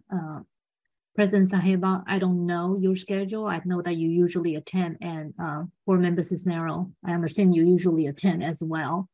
And again, you don't have to leave on Monday. So given that I didn't know what everyone's schedule was, I alerted the staff of that potential absence during that time. Yeah, I'll be available. So on that day, so I should be able to attend. So I don't know who else. So Board Member Cisneros, are you able to attend? I should be able to attend as well. That's good to know, so that we have that option to have a meeting if necessary. But currently, we don't have any items scheduled. Oh, okay. All right. I will be in internet wasteland, so my ability to connect or not connect will vary widely on that day. Okay. All right, thanks for letting us know. Sounds like there's no agenda items at the moment, so that meeting is probably looking to be canceled. Okay, let's written communications. I think we received all written communications. Board communications. Board members may ask a clarifying question or make brief announcements. I'd like to first welcome President Therese Ruiz and Handsome, Vice President Handsome, to take over the board. It's more than happy to pass the baton. So glad you all are jumping in, and look forward to continuing with the board as we go forward. Any other? I see Board Member Teague, you raised your hand. I wanted to welcome Board Member Ariza to the board. I wasn't here when you joined, and last time my internet was terrible. So I'm thrilled to have you as part of this board. Welcome. Thank you. Thank you all for all the direct or indirect lessons and learning the ropes. Thank you. Yes, great to have you part of the board. Anything else from anyone on board communications? Board Member Curtis? I just want to say, President Sahaba, you did a hell of a job. And you sat in a hot seat during some tough times, and you really did a good job in directing this group, and my hat's off to you. Thank you. Appreciate it. Staff would echo that. And Princess Heba, thank you for all the time that on the Monday check-ins that we normally do. Thank you for your time on that. Thanks. I echo that. Thank you for passing the housing element general plan. Hopefully things get easier. All right. Let's see. Board member. I just wanted to echo. You've done a wonderful job the past year. You have you keep the meetings moving along and very steady. I appreciate that. So I know it's not easy to keep track of everything either. So I think you've done a wonderful job. Oh, I do. It's 10:17. It's kind of late, but thanks. All right. Well, thank you. Okay. Well, let's go to agenda item 12, oral communications. Anyone may address the board on a topic that was not on this agenda. If as the public, if you'd like to, please raise your hand. Anyone raising their hand? No, doesn't look like it. All right, this meeting's adjourned. Thank you. Thank you. Bye, everybody. Bye. Bye.